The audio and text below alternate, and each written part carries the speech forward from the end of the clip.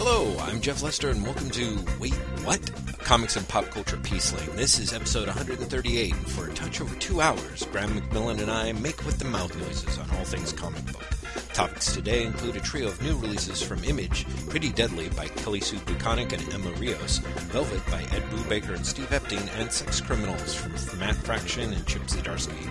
Other topics we besiege you with include Justice League of America, Cross-Manage from Shonen Jump Alpha, The Death of the Family Trade paperback, The Secret Origin of Tony Stark by Karen Grant, Carlo Pagulayan, and Scott Hanna, The Agents of S.H.I.E.L.D. TV show, Yakatari Japan, Galashin, and so much more.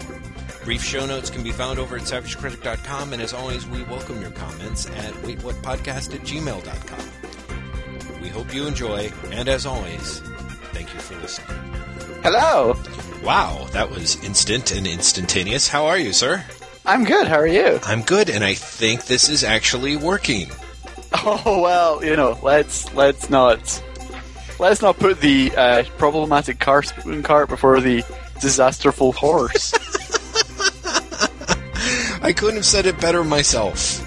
Sad, which is really sad because you said that very poorly indeed. So, thank you for drawing attention to the fact that I sound like I don't know what I'm saying.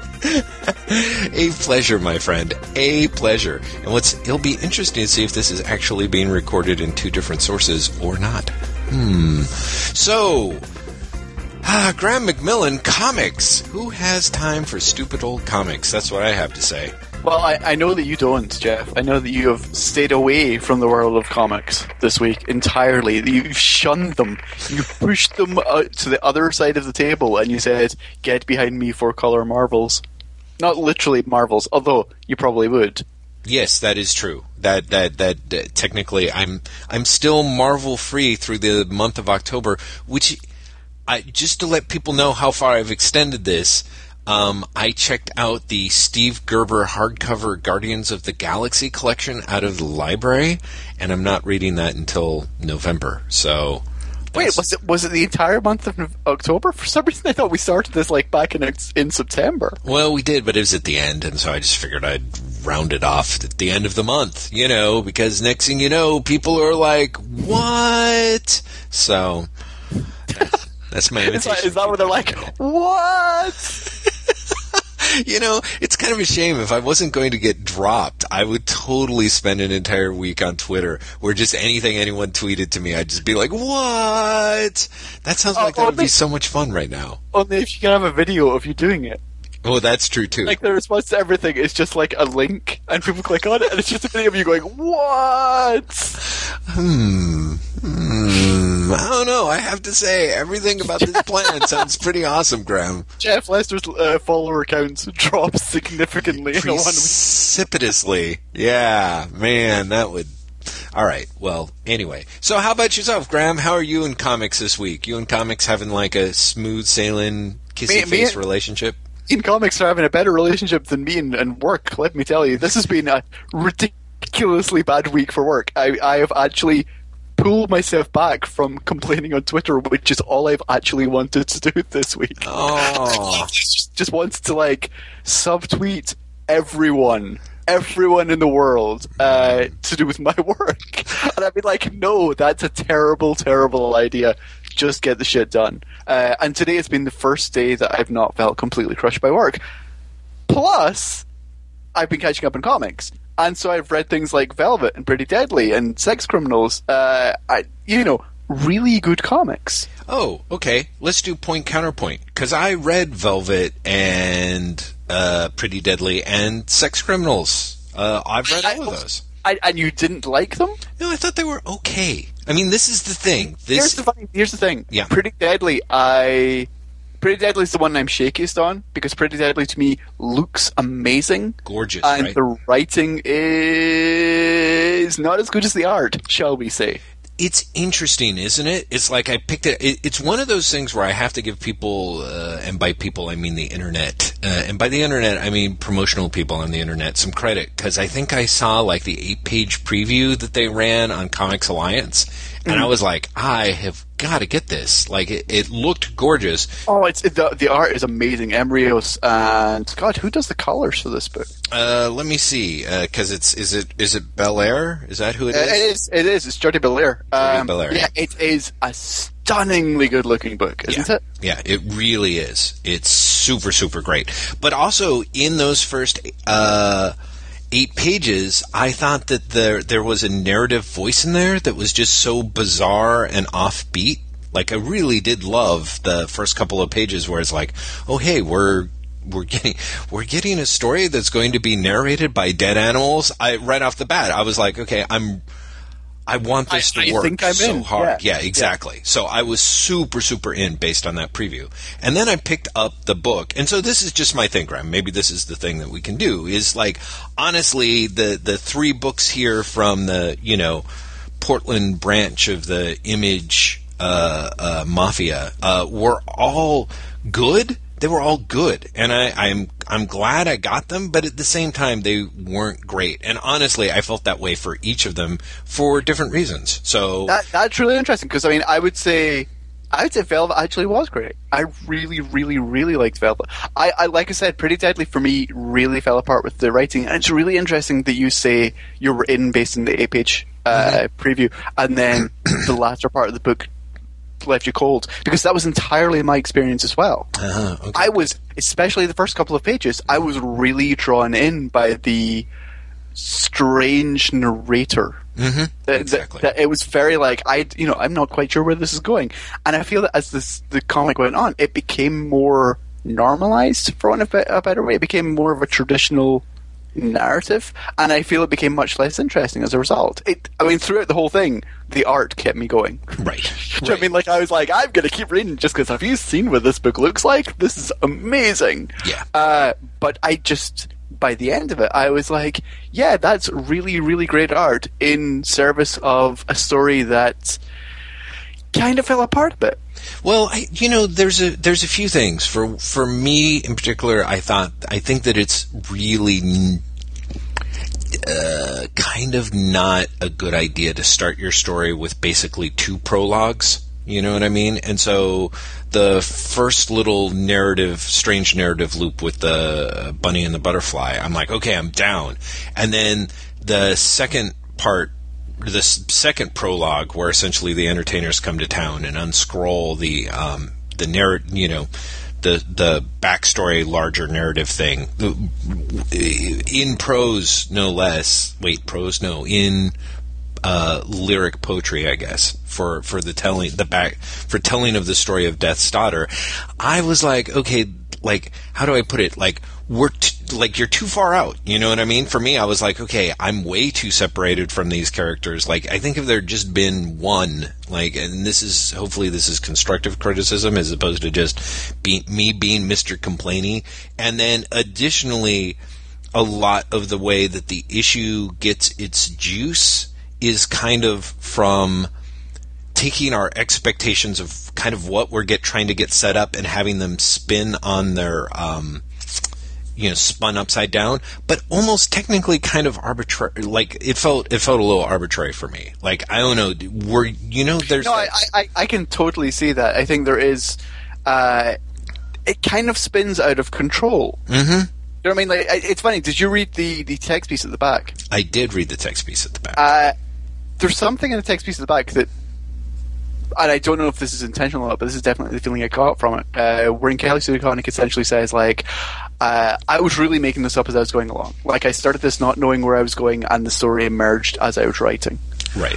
And that seems very, like, that was, to me, was like, oh, that makes a lot of sense for reading the comic. Mm-hmm. Like, having read the comic, that completely underscores everything I felt about it, which is that there's a process of discovery for her as a writer going through it. Right.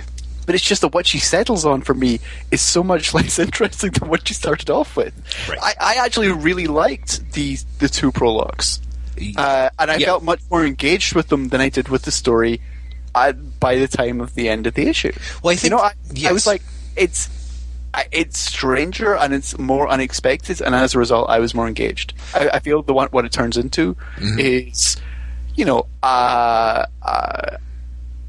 a a relatively straightforward Western. Like a Western in the now traditional, it's the Wild West, but grittier than you think. Like, you know what I mean? Like, these days you don't have Westerns. You have the Wild West is shit, and everyone is dirty and a bastard. Right. The end. And it fits very much into that for me. Yes. Whereas the start of the book is much more magical realist. And Yes, right. I'd suggest there's going to be more to the comic than I think there ended up being. Well, it's kind of interesting. I guess for me, the problem is sort of is it made me think of Jodorowsky's comics a lot, which I think is actually could be a compliment, under the right circumstances, or also manga. There's a lot of like manga that starts off being westerns, and but then it throws like blind gunmen and people using swords and leaping hundreds of feet through the air. Sure. And I thought, and all of that I think was actually fine. My problem with it was that the problem with the two prologues for me was just simply the case of, by the end of the first issue, I wasn't really even sure if we had met the character that the prologues are ostensibly about or not, Exactly. Are we in a third prologue that's just going to last a couple of issues? Right, exactly. And so I kind of had that feeling of, oh, wait, I should be emotionally invested in these guys? Like, no, wait, okay, and they're being hunted by bad guys. No, wait, I have to be emotionally invested in those guys too. Okay, then wait, and so I really thought that there are times where the sort of heavily imagistic narrative story, I think, can work very, very well. But I really got the sense that it was kind of, how do I put it? Because I think when you're saying the rest of the story was conventional, I mean, honestly, if you look at it and look what's in it, it's really fucking weird. The problem is that it's told like a conventional narrative. You know? Yeah, what I mean? sorry, that's what I mean. Yeah, I mean, the first. I mean, it's only the first 4 pages or something. Right. Are so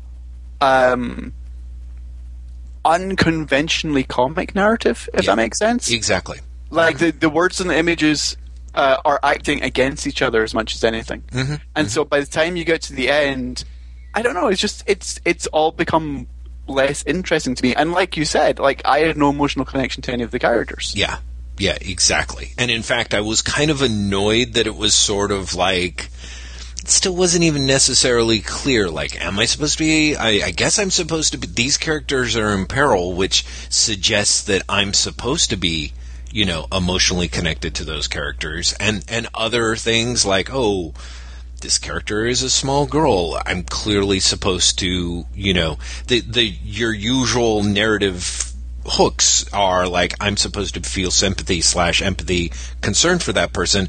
Yeah, this child could not defend herself, therefore she is the character I'm supposed to feel sorry for / want to be okay by the end of the story. Right. But because of enough of the other reversals in the second half of the book that were done in sort of a much more conventional way, I kind of felt like, okay, maybe that's not supposed to be the case. Maybe there's more jumps coming, and it really was it was weird. It was definitely like the wrong way to sort of start off a story where you're sort of doing that narrative investment bait and switch before people are really sure who they're supposed to be invested in or who they are. So it was kind of a fascinating, I mean, to me, the jump between Pretty Deadly and Velvet is a really fascinating comparison, because I feel that, because there were a lot of times with Velvet is actually, to me, a really good example of stuff where I felt like things that I had bitched about, like in Sex Criminals #1, I wasn't really even sure that I was necessarily that down with all the narrative hopping around. You know what I mean? It sort of felt like well, here's how we jam all the story in kind of thing, which is an even weirder, because it's a story about time travel. It's not a story about time travel. It's a story about time stopping. And so therefore I felt like the narrative loop-de-loops sort of muddied the waters a little bit. And one of the things that I did like a lot about Velvet is everything that Brubaker and Epting are doing it's not. You can just tell it's. I mean, it's not just that you can tell it's for a reason. By the end, by the time you get to the end of the first issue, you're pretty sure you know why it's done the way that it's done. You know what I mean? Yeah, Velvet feels a much more deliberate book than Pretty Deadly, and than Sex Criminals. Although, if there was a spectrum, it would be Pretty Deadly, Sex Criminals, Velvet for me. Yeah. Because at least the second issue of Sex Criminals, I feel, was much more focused than the first issue of Pretty Deadly. Oh yeah, definitely. But Velvet is much more deliberate and much more controlled, which I really enjoyed, but also which feels much more appropriate for A, the story, and B, the character. Right. Exactly. And I think that's also that kind of weird thing. I think one of the things that sort of vexed me about Pretty Deadly is when I first saw the first 8-page preview, I was like, oh, I can see how this could work. Like, I could see how it's going to work, and if it works, it's going to work in a very daring way. And the first 8 pages really had me thinking, like, okay, this is how it's going to happen. And then it was kind of like, for whatever reasons, it changed up. And one of the things about Velvet is that, yeah, everything, whether it's the fact that Brubaker's telling a spy narrative, the fact that he's telling a narrative about, unsurprisingly about characters with secrets that perfectly suits the idea of telling a spy narrative. And also I think there's something that is smartly set because he is hearkening back to a sort of that golden age of like espionage TV shows and where, secrets agencies and secret agents were kind of everywhere. Those things, thanks to, I guess, the Bond movies, they had like really episodic structures in them anyway. You know what I mean? So I thought that he came up with a great way to sort of have a set piece, then change the reasons why we were looking at it, then change that again, then throw in another set piece, and that it all clicked. It all suited the type of narrative and the setting and, like you said, and the character. So it was great. It was interesting, though, that for my only problem, it was all terrific, I think, up until, for me, kind of the last scene kind of went a little... You mean the fight sequence, or the fact that she just happens to be there when the authorities arrive? Yeah, and that it's sort of like, oh, and I'm falling into his perfect trap or something. I was like, okay, what? You know what I mean? Like, that was kind of this weird, like, at first it's like, she knows about the safe house, nobody does, and I think she might even mention that it's one of several. So it just all, like, the only problem that I had is that there was some sort of, not just that it was coincidence. I think even as I was kind of going like, oh, not the coincidence of showing up while there's still someone in the apartment, but also the like, oh, but no, there's a whole force who's waiting to bust her, and she's the person who's, and they even how they set it up, like it just that was the only part where it was kind of, it didn't work for me. And the other thing that's really funny about, I think a lot of Brubaker's comics for me is that he works at such a, for me, I have high expectations of him, so when there is stuff that sort of gets tumbled up, I'm kind of like, maybe that's me being unnecessarily harsh, but I'm just like, it was good. It was I'm like, it was probably a really good comic, but I was kind of like, I expect a really good comic for Brubaker, and so therefore it was good, and you know what I mean, like, and no, totally. You're like, kind of. If I was comparing this to anyone else's comic, I would say this is great. Yes. But because I expect so much from this particular person, it's I expect more from them. Therefore, I'm grading on a curve. Yeah, and so. And because that just, it also is that unfortunate, but the very last note is sometimes the one that stays stronger with you. So, that's very funny you say that. Firstly, because I actually don't have the problem with the scene that you do. Because I am reading it as whoever is behind this plot knows exactly where she is, and they have orchestrated things so that, of course, there are people there at that very time. Like the idea that it actually is a trap, right? Like it's a very deliberate trap, right? And it's not a coincidence, quote unquote. It's very purposeful. They are there at that time. I'm fine with that. But what I was going to say is the very last note of the book I loved, which is the Nick Fury-esque reveal. That she has a stealth suit line, and then she jumps out the window. Yes. Because that's the point where it crosses over from James Bond to Nick Fury. And I love that it's the last page, and I love that it's just like, oh, that's right. You thought it was, book X. It's actually book Y. And I love that. I love that really, really last minute. That's actually a good point, Graham. That's also probably part of why I was underwhelmed, because honestly, maybe it was paying attention to the promotional material, but I sort of went into the book expecting it to be book Y, then it was book X, and then at the end it shifts back to book Y, and I realized I really wanted to read book X. There's a way in which, for me, there was, I don't remember where it was some early scene that I was like, oh, holy shit, of course Brubaker's, it reminded me of Tinker Tailor Soldier Spy. And I'm like, oh, right, well, of course Brubaker's read, Le Carre. Yeah, of course, yeah. Right. But what's really interesting is I think he does, either he or Epting, and in that most of the cues are visual, it might be Epting, but, I kind of refuse to believe that Brubaker didn't call for it in some way. Right. There are really obvious visual cues. Oh, yeah. Very specific things all throughout the comic. Yeah, I mean, like when you flash back and you've got is it X-14? Is that his name? The Bond stand-in, the Bond surrogate. Yes. The scene on the second page of the comic where he's walking, the panel where he's walking down the stairs, and then the first panel on the third page where he's beside the car. Yes. Are so amazingly Bond. Yes, absolutely, and so, how do I put it?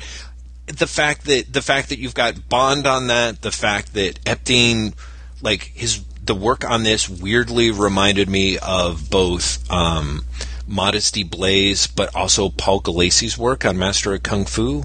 And the fact that Velvet herself has that streak of white.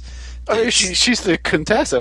Contessa Valentina from Nick Fury. So there's a way in which I'm kind of thinking that as it goes on, if Brubaker it goes for it, and visually it looks like he's going to go for it. He's going to do Bond. He's going to do Le Carre. He's going to jam in Sandbaggers and Nick Fury and The Man from U.N.C.L.E.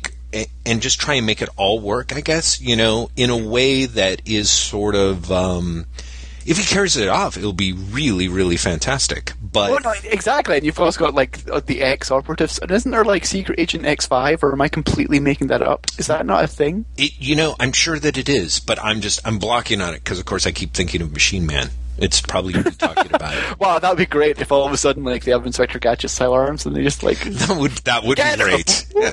I called them X-14. I don't know why you didn't see it coming. I don't know.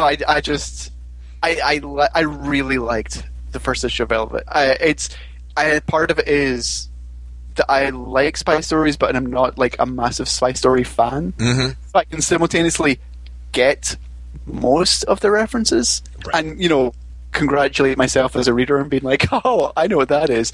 But I'm not so familiar with the genre that I have the problem that you do, where I'm like, I thought it was going to be X and it's Y. And it's not jibing with what I want, and therefore I feel disappointed because I wanted this other thing. Well, and that's a good point. And I mean, I really am being unfair because it's a huge comic for $3.50, and it looks gorgeous, and there's a ton of bang for the buck.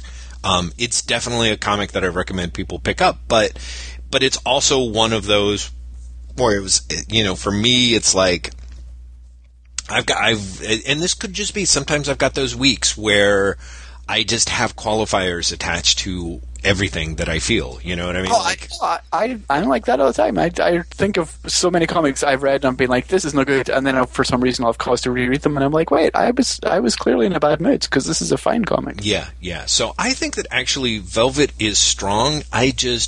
There's part of me where it's like, I feel like it's like talking about it with you now. I'm like, it sounds like Brubaker might be trying to be sort of bet the house, so to speak. He's like going to go all the way and mix all those types of spy things together.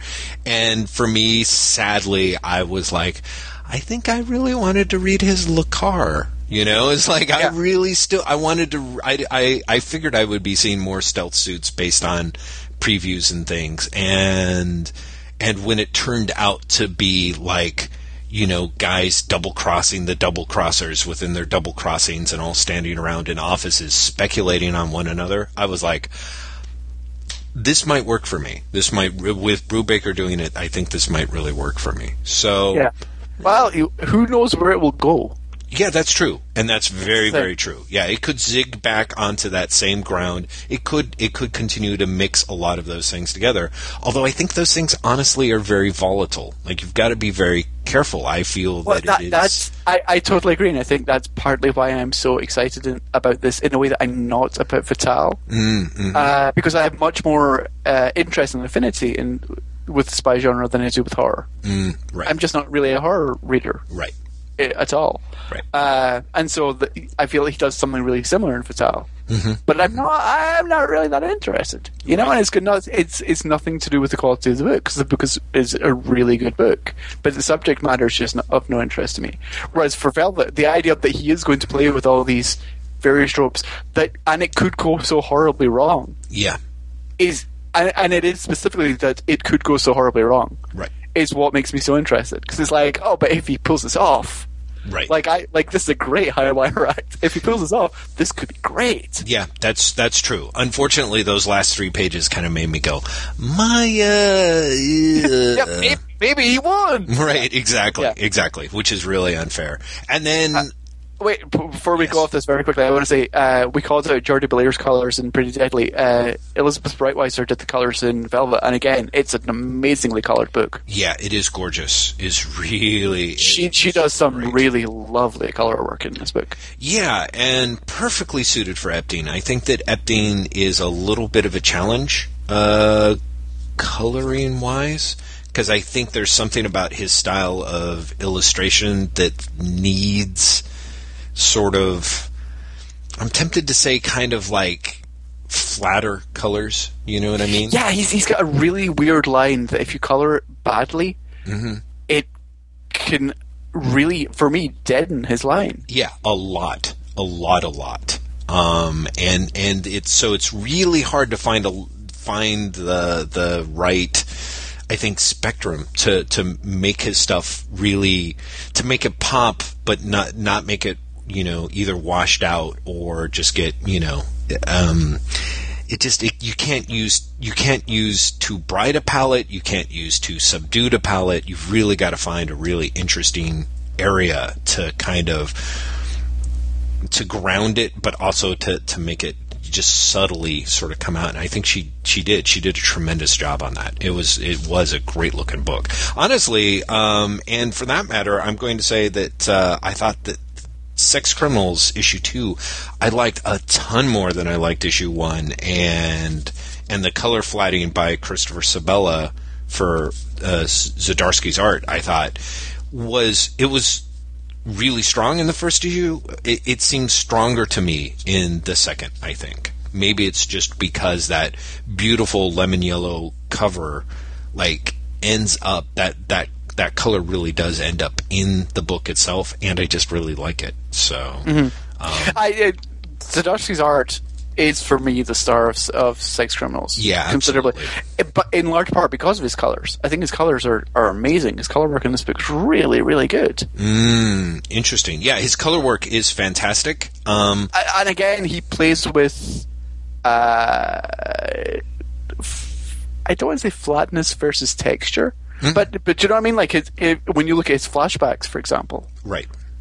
There is more use of flat color than there is in the, you know, contemporary part of the story, which I guess is the two characters talking after they both found out they can freeze time, and then in the, I don't know, post-contemporary part, the framing sequence, right? It's a different color treatment, which I think is really nice, really subtle, but it lets you know exactly where you are. Yeah, definitely. Which I think is tremendously helpful in a book like this. And of course, the sort of the orgasmic time-stopping color blur treatment, I think, is done. It's just lovely. Yeah, it's just a gorgeous treatment of the idea. Yeah, exactly, and really works to carry off a component that otherwise, of course, would be really, really hard to pull off, I think, in a static medium. Yeah. So, no, this issue just, I don't know, I'm a little torn because in some ways I thought it worked a lot better, like a lot better. It was like undeniably funny. There's just parts where I ended up just laughing aloud. Like I think if my complaints about the first issue were that the glibness was that the Fraction's essential glibness can work against the emotional ties that he's trying to build in the story. In this one, I think it sort of felt like it at least worked a little bit better because I feel that the male lead is a very glib character. You know what I mean? So some of the lines that pop in there are really, really funny and even occasionally douchey in a way that I believe the character is supposed to be. You know what I mean? Yeah. What's funny is that I found this issue more glib and more distractingly glib. Mm-hmm. But I think it is because the character's supposed to be. And so what I appreciated more was I can't remember the name of either of these characters, which is going to completely bug the fuck out of me. His name is John and Susie. Yeah, John and Susie. And her name is Susie, right? When Susie, I feel that Susie pokes at his glibness. Mm-hmm. Which really worked for me as a reader. Mm-hmm. And I kind of wish that someone had been there to do that for her in the previous issue. Mm-hmm. I feel that this issue, there's more of a sense that he is an unreliable narrator, in part because he is so vulnerable that he's giving the edited highlights of his story. Mm-hmm. Mm-hmm. Which, it's not even subject, it's text. Yes. In the story that he's not telling her the whole thing. Mm-hmm.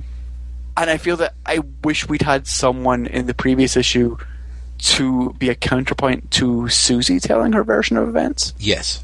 If that makes sense. Like, I think that would have really added to it. Yeah, I definitely agree. It's one of those things where I think as the narrative goes on and pays off, it will probably, work out, because I do think that there are, but we'll see. Like, I have a sneaking suspicion, although I could be wrong, that Fraction is, the glibness of this character is part of their, while it's part of their appeal, I think it's supposed to also perhaps suggest the ultimate, like, there's something wrong with the character. I mean, yeah, there's two things in this issue that made me uncomfortable, mm-hmm. which sounds like a weird way of putting it. One is I have such a problem with the idea that, like, there is the sex police who are coming after these two characters, right, who can operate within this. That, for some reason, stretches the conceit too far for me, and I don't know why. Mm-hmm. But I'm honestly just like, oh, okay, I can buy that these two can stop time by fucking, right, but there's these like three others who can come and arrest them. What the fuck? No, I don't know why that breaks it for me, but it really did. Like, seeing those three coming towards them, I found that really weirdly, like, oh, I guess I'm not as on board as I thought I was. Mm-hmm. And the other thing was, and I don't know why this is, the scene where Susie is looking up the porn star on the internet. Yes, I know exactly. And makes a joke about her uncle, like, abusing her. Mm-hmm. And then there's the stop shaming me, I'm a real person thing from the internet. Right. That was super awkward. Oh yeah. It becomes. I'm not sure. I'm not sure. Like, why? I don't know if it's awkward because it feels very much like Fraction is stepping in as an author and being like, okay, my character would say this, but cool, guys, I'm really sex positive, so I don't have this feeling at all. Or if there's, or even like within the story that.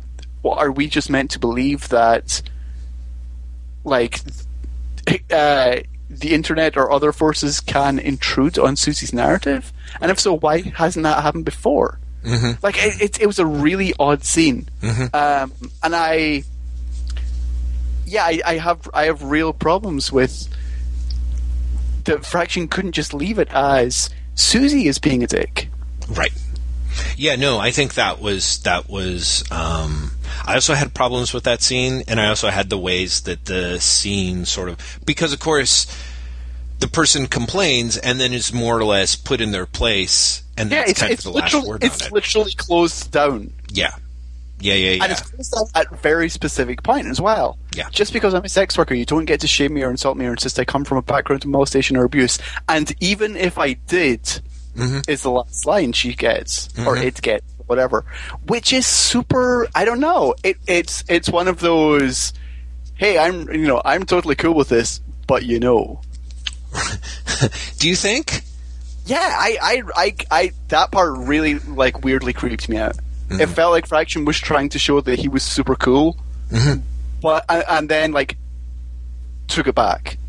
Yeah, no, I think that was my problem with it. Is kind of that framing. I mean, unless you sort of sit there and go, well, you know, I had a lot of problems with it. It's honestly, it's part of my problem that I have with sex criminals overall, which is kind of like, perhaps unsurprisingly for a dude who published a book called Erotic Vampire Bank Heist, which has like hardcore porn, I guess, in it, you know, and people doing it, and a lot of scenes of people doing it, is that there's a weird kind of like, the thing about sex criminals is that there's kind of a thing about like, it insists that it's reactionary, but it is in fact conservative, which I, you know, on the one hand, I think is I'm more or less okay with. But there's a little way in which it's like, oh, we're talking about sex, and these characters are doing sex, and I think it's there's this weird like, aren't we transgressive? Right, exactly, and they're super not transgressive. You know what I mean? It really feels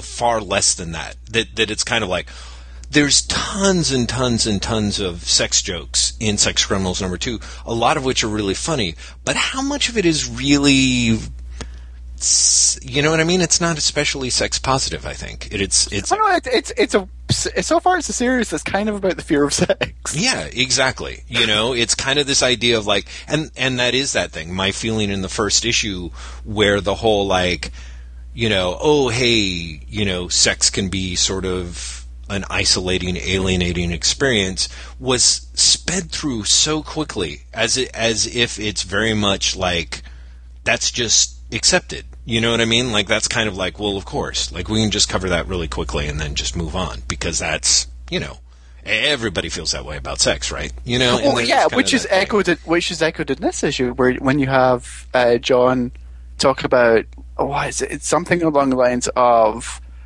like, orgasm's the only time he's not scared of sex or isn't thinking about sex or something like that. Yeah. Like, that alone was...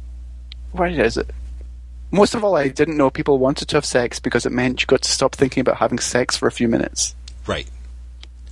Exactly. And there's like, these things are disrupted, and you're kind of like, wait. Hold on. Yeah. Well, and I think that he's going to split the difference. I do think ultimately he's come up with a way, and this is something that you see in other places, and maybe in Erotic Vampire Bank Heist as well, where it tends being that male sexuality is kind of fucked up and female sexuality is actually okay. You know what I mean? And there's something that's that is a little bit of the pandering in that, and a little bit of the, oh, okay, and so therefore kind of like, you can't nail me for objectifying women, you know, because I'm pointing out how bad objectifying women is, you know, and any number of other things. But ultimately, just for me, is I was just kind of this weird thing of like, yeah, I think we're 2 issues in, and the idea of sex as something to be roundly mocked is pretty well established. The idea that it's something to be, that, you know, celebrated it gets into a lot more hand-wringy state, like really, really, really super quickly, I think. You know? Wait, do you think anything in this comic has actually been celebratory of sex yet? Because I don't. Like, I really don't. I think it wants to be, but I don't think it's actually got there yet. And I think that may be for the end. I think, but there is. Yeah, that may be the. Yeah. Although, Jeff, this is an ongoing series. Oh God, right? How is that going to fucking work? Yeah, I have no idea. It's possible the NS is an ongoing series with the expectation of it was going to get cancelled. I think so, or just kind of like it's sort of the new marketing strategy, I guess, in that sense. Because there are a lot of people, like 2 years ago, Hibbs was telling me like, hey, I don't want miniseries, I want ongoing series that I can take the time to hand sell, And it may have been that finally sunk in, and so people are like, yeah, we are going to be in this for the long haul. I mean, because it did help. It helped Saga a lot, and but honestly, if they really did sell out of if all 50, the fact that they sold 56,000 issues of Sex Criminals or whatever, if they can continue to maneuver those kinds of numbers, then I would think it would behoove them to try and figure out a way to keep going. Yeah, you know what I mean? Because at that point. The way the marketplace is set up, they're probably actually seeing money from 56,000 copies. What I'm super curious about is, and I know that, market attrition is what happens and sales are going to drop and yada yada. Right. I can't help but feel that there's a core fan base for a book like Sex Criminals or Velvet who, if you got the first issue, chances are you're going to stick around. Because it's not something that is so mainstream or even so widely known that will have a lot of drop in traffic. I could be entirely wrong because I think then about Pretty Deadly, which I was super curious about, and I'm not sure if I'll get the second issue based on the first, just because I was like, I wanted to like this and I didn't. Right. So maybe that's what it is. Maybe you get people who are super excited and then it just doesn't work for them. Right. So wait, you're saying you weren't sure if there was going to be attrition? In other words, you think if people who are in for issue 1 are going to be in for the haul? Yes.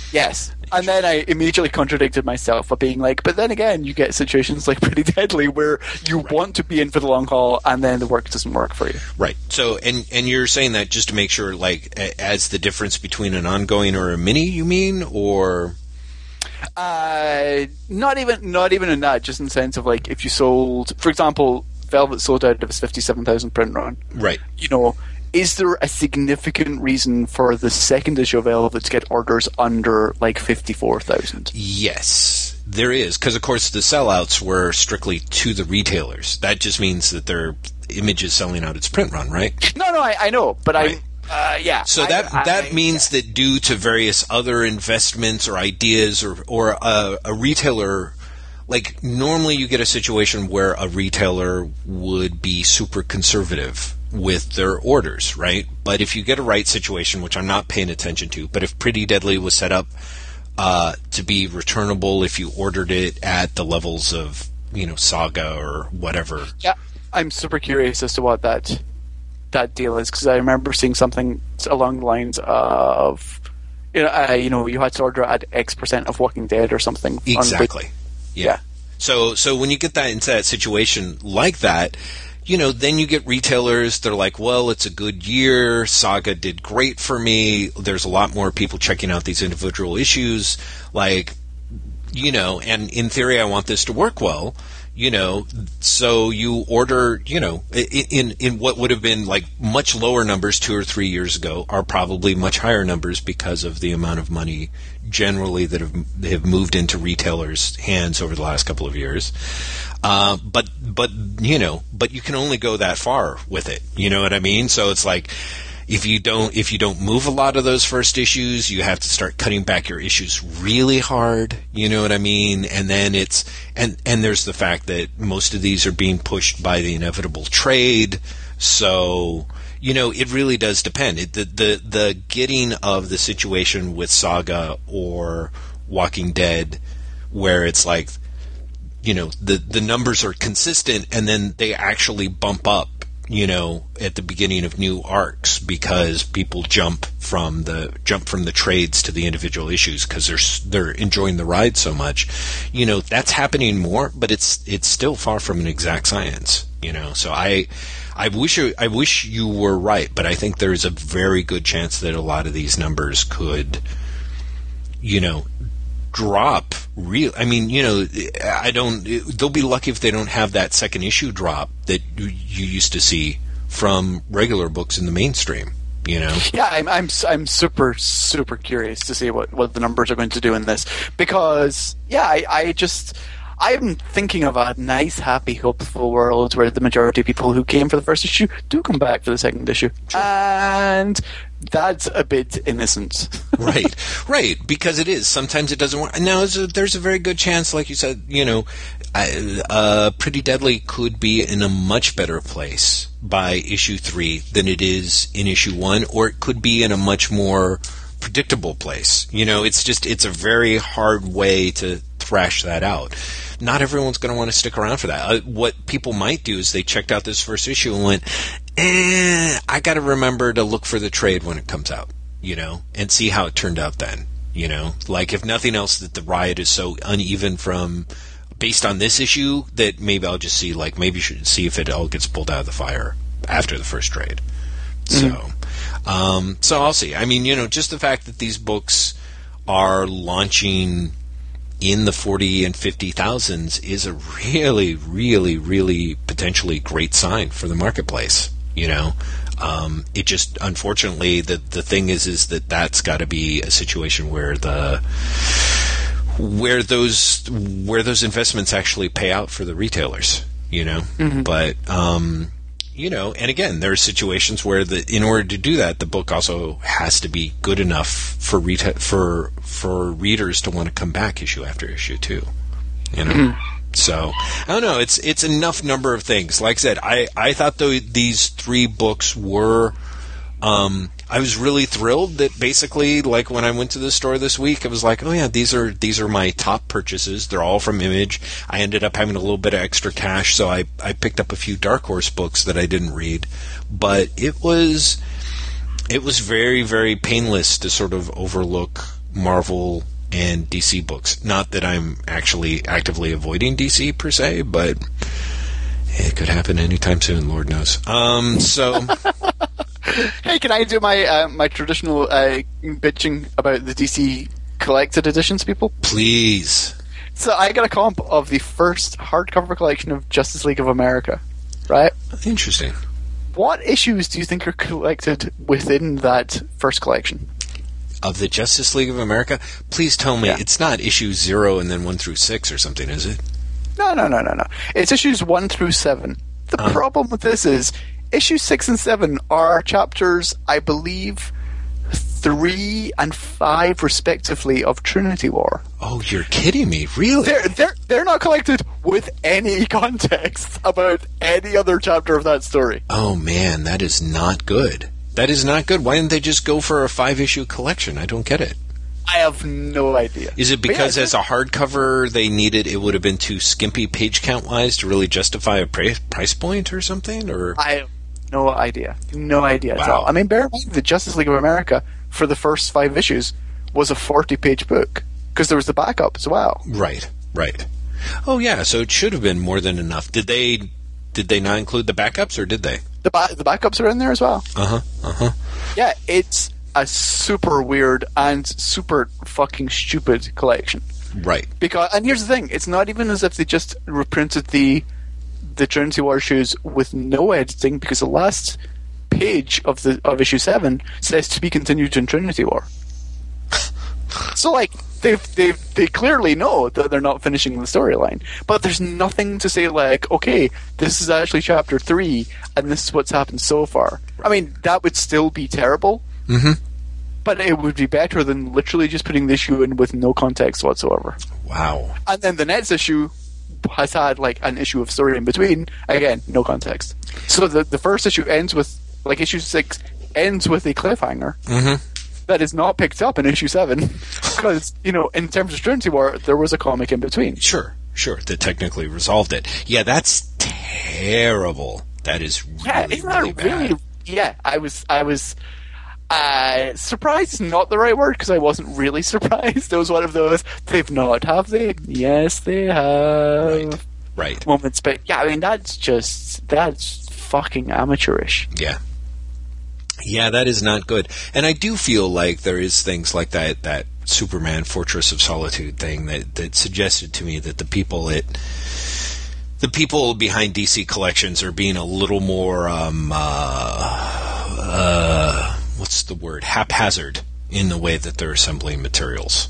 Because it's like, hey, here's in the case of that Fortress of Solitude issue, they had the Superman annual where he's like a gladiator. He's basically Steve Reeves in space, and then it is not, there's none of the issues before it. It doesn't wrap everything up. It builds to the big I am Superman Spartacus, and then it's like to be continued, and then it picks up with some other story that's in mid-media res, and I'm just like, guys, you can't, what? This is, how the hell did you guys do this? Like, did you just, click on the Fortress of Solitude tag in your collection and then just pick 6 issues at random? Like, what happened? So yeah, here's the thing. I would almost be okay if they did that, if they had some context at the start and the end. Yes. You know what I mean? Like, this issue was part 7 of 12. Right. And up until this point, this had happened. And then afterwards, they had a page going, and this is how that plot resolved. Exactly. Which is, I assume, how you would have wanted it handled in this Justice League of America case, right? If they were going to include it. Yeah. In this case, I wouldn't have included it. Like, if it was up to me, I just would have had the first 5 issues, which is a fucking storyline in and of itself. Yes. Literally what you have in this collection now is a storyline, complete storyline, right, and then 2 issues of an unconnected storyline that are not complete. Right. Yeah, that is not the smart way to do it. So, do you know, is Trinity War being collected as a separate trade, and then the individual issues are popping up in the trades of the respective issues as well? Yeah.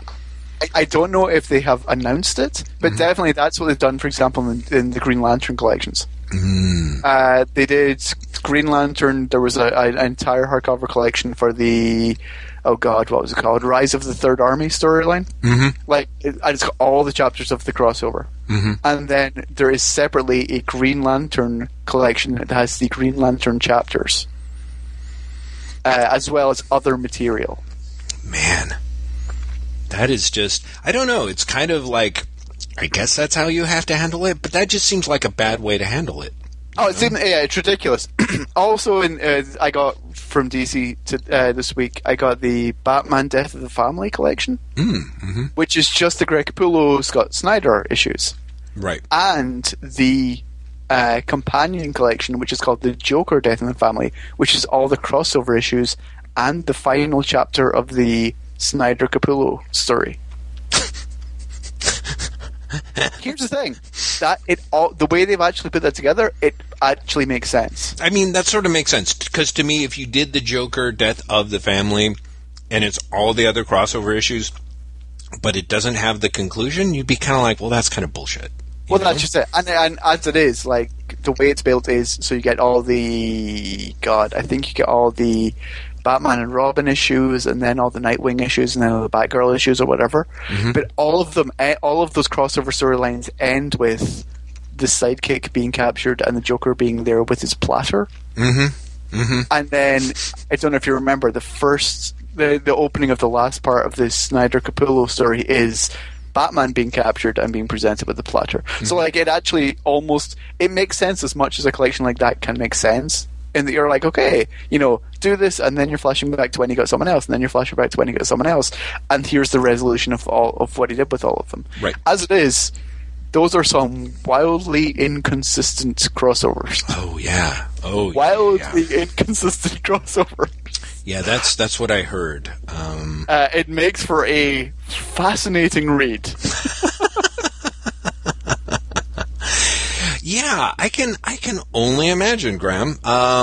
So, is there anything else that struck you? I mean, was there good material in it, or do you think people were just hampered by? There's a bunch of interesting stuff going on in it. And I read them at the time, but I'd actually forgotten how much I enjoyed the Ann Nocenti Catwoman issues. Which is basically Ann Nocenti through Catwoman saying, I have no time for your Joker bullshit. Right. And actually ends up with Catwoman being like, yeah, whatever. You could do whatever you want with Batman, and this is completely adolescent bullshit. And walking away. The Batman and Robin issues are really good, and actually something that's really nice about the collection is it has as its final issue not the Snyder Capullo issue, but the Batman and Robin epilogue. See, that's what I thought you were going to say, was that they were going to throw that in there. So. Yeah, they have that as the final thing. So it actually ends with the surprisingly sweet epilogue where it's the dreams of all the characters. Mm-hmm, mm-hmm. And it ends with Batman and Robin sitting down being like, let's do this every night. Which, thankfully misses the hideously depressing next issue of Batman and Robin where it's like, and then Robin died. Yeah, exactly. So it's kind of like, ook. Well, death of the family. But what's really interesting is, like, the Green Lantern, for example, splitting the Green Lantern issues up like they have, or splitting the Batman issues up like they have, makes sense in the collection. You can read the collections and you can be like, okay, maybe I'm missing individual chapters, but there's a through line of this narrative plot that makes sense. Right. Whereas the Justice League issues, that's not the case at all. Yeah. You're literally like, there's two fucking random issues at the back of this. Right. I don't know what happens in between. Right. Which is, it's funny how that sort of thing that was, in some ways, the very... Like, I remember that so totally worked when I was a kid in its individual issues. You know what I mean? And it's like, oh my god, I missed an issue? What? And it's in another title? Huh? Like, stupid Avengers Defenders War, Sure, but you're like, this and like this comic as a whole, I have to go and get another comic. Whereas when you have it in a collection, you're like, but there's lots of other comics in here, and you couldn't be bothered to put the other comics. Yeah, exactly. Why didn't you just jam it in there? Or at least tell me where I can get it, because that's another thing that just tends to be completely, crazily overlooked, I think, by today's comics, for various reasons that I both understand and also think are ridiculous. But yeah. Very interesting, Graham.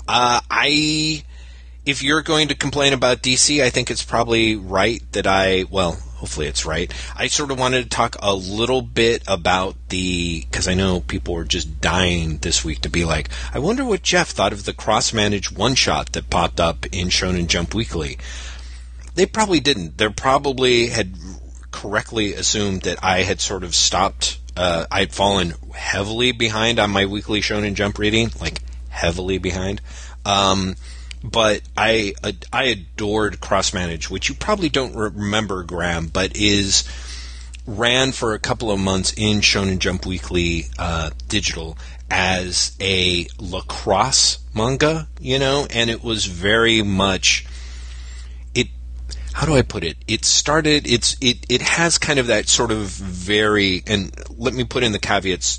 Shonen Jump means that the stories are basically for boys, you know what I mean? They're like they're kids manga, but definitely with the strong male focus. So even when you get romantic comedies, which they've tried throwing into the digital versions here, and actually Nisekoi, which has been running forever in this damn magazine, is a romantic comedy. It seems to very rapidly kind of devolve into basically, like, it always, to me, it always seems like it always ends up being a harem comedy, where it's like, oh, here's this one guy and he's got this, like, he's romantically attracted to this one woman, but there's these two other women who are so crazy about him that they're going to make his life, it's difficult. Like, they're going to get in the way because they just think that he is, like, the most crazily awesome person. And then they're going to have two sisters, and then those sisters are going to think that he's horrible, but then they're going to fall in love with him. And so it rapidly turns into a narcissistic fantasy by about, chapter 40 or so. I really liked Cross-Manage because it looked like it was going to avoid that. Like, instead of having all the female characters be variations on, oh, the coach is so handsome, I'm in love with him. Oh, the coach is so sensitive, I'm in love with him. Oh, the coach is so humorous, I'm secretly in love with him. That it was very much like the coach is strongly drawn to this one girl who's, very much basically the gist of Cross-Manage, he's a guy who was a promising soccer star who blew out his knee or foot, or basically because of an injury, he's washed up. So he's in a high school. His entire dreams of everything he's wanted to be is gone, and he has no passion for anything anymore. He basically gets recruited to be the coach for the girls' lacrosse team by a clumsy female student who is terrible at lacrosse, but loves it so much, and she basically sort of reawakens not just his passion, but his passion for passion, almost, if you know what I mean. It's a very typical sort of manga thing. So he's attracted to her, but she's clearly a goof and a klutz. And I'm like, this was like so in my wheelhouse. I'm like, this is a romantic comedy. I will gladly read like 800 pages of it. So, of course, in true Shonen Jump fashion, it pretty much got shit canned after, I don't know, 2 collections, 3 collections. So they were going to have. You've been very quiet. Did you die, or is the connection? No, I'm still here. I'm listening. Just checking. Because there are times where it's like I'll say all this stuff for like 13 minutes, and then you'll be like, Jeff. So, no, I had to ask, when you said it's been shit canned, do you mean the series has been cancelled, or that approach has disappeared? Sorry. What happened was the series got shit canned from Shonen Jump Weekly. The digital version, there's a possibility that they started carrying it in the digital version and they discontinued it because it got discontinued in the Japanese comic as well. Like, it just wasn't popular enough. I'm not actually in the know. It's the sort of thing that I think that's probably the case, because what happened was they turned around and came back with this one-shot like 5 or 6 months later, and they promised it at the end. It was going to be like, oh, hey, come back for this one-shot that talks about what happened over the summer at lacrosse training camp. And I was kind of like, oh, I guess this is going to be like, maybe this is going to be like the sort of, like the finale that people weren't able to have as far as the romantic characters, Sure.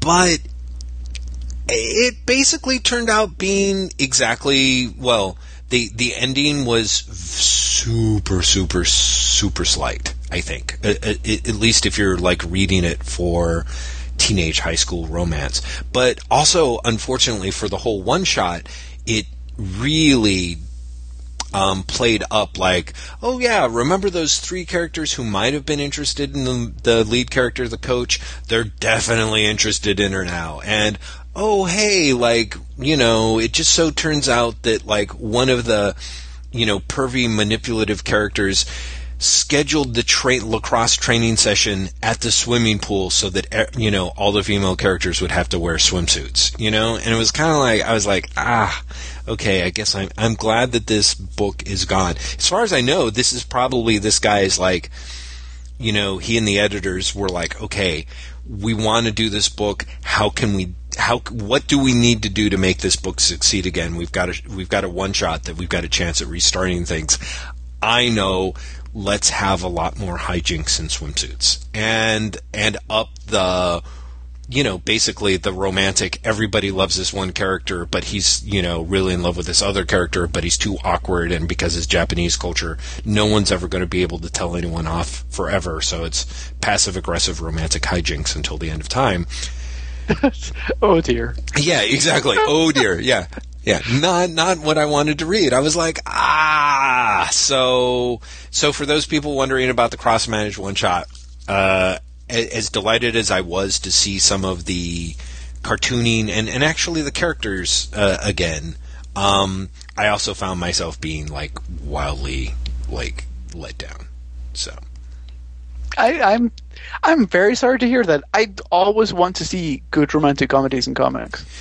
I do too, and it's so rare. I mean, thing that's actually rough is that it's sort of to go back to what we've been talking about a couple of weeks ago. I complained about that season opener of New Girl a lot. I thought that it was pretty bad, but I think that for me they've done actually a pretty good job of, well, at least making it funny. I'm not sure if it's like completely consistent with the characters, And there's a few sort of bones that I would have to pick, but overall, one of the things that I'm really happy with is that they are, for the most part, with the romance between Nick and Jess, they're trying to make it an actual viable relationship and get humor out of just what weirdos the two of them are. Even in a relationship, you know what I mean? It's not turning it into relationship drama. It's just like these two are trying to be committed, but by the way, they're both kind of ridiculous. Yeah, they're both ridiculous. Like, they're both, you know, like the character, because we don't have a real TV and we're watching stuff on Hulu, and therefore it's like, I'm sure several weeks old. We just watched the episode the other night where, you know, Nick comes into some money and is instantly terrible at it. And of course, yes.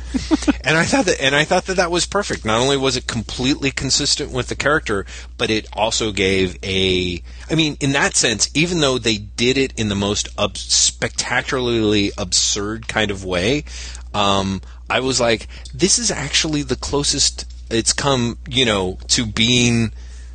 Like, I know people for whom that's an actual relationship issue. You know what I mean? Like, that's much more of a relationship issue than...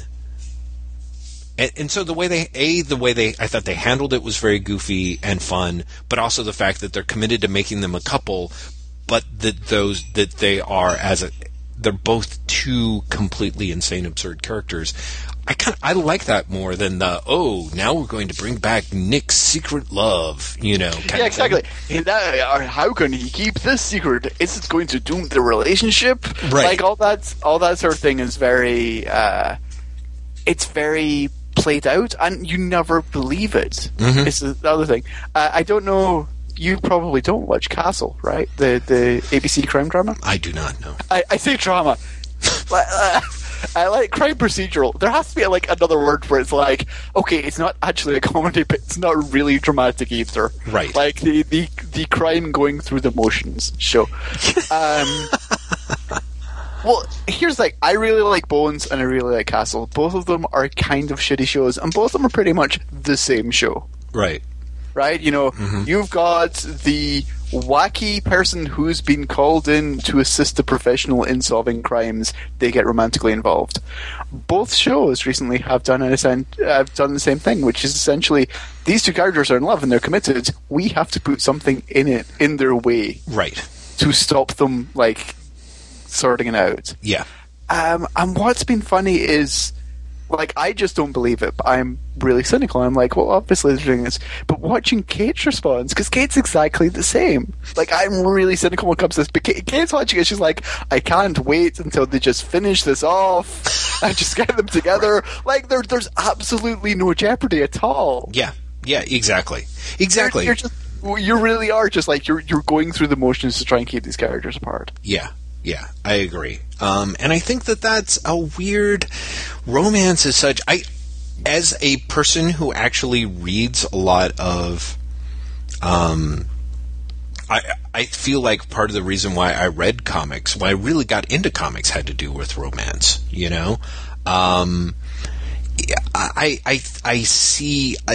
It's apparently just an incredibly destructive thing to sort of throw in there, because once it starts, it's kind of the only thing that people care about, but then it becomes super hard to make drama out of it, because once you do have characters get together, that super powerful engine that has been moving the series forward is basically done.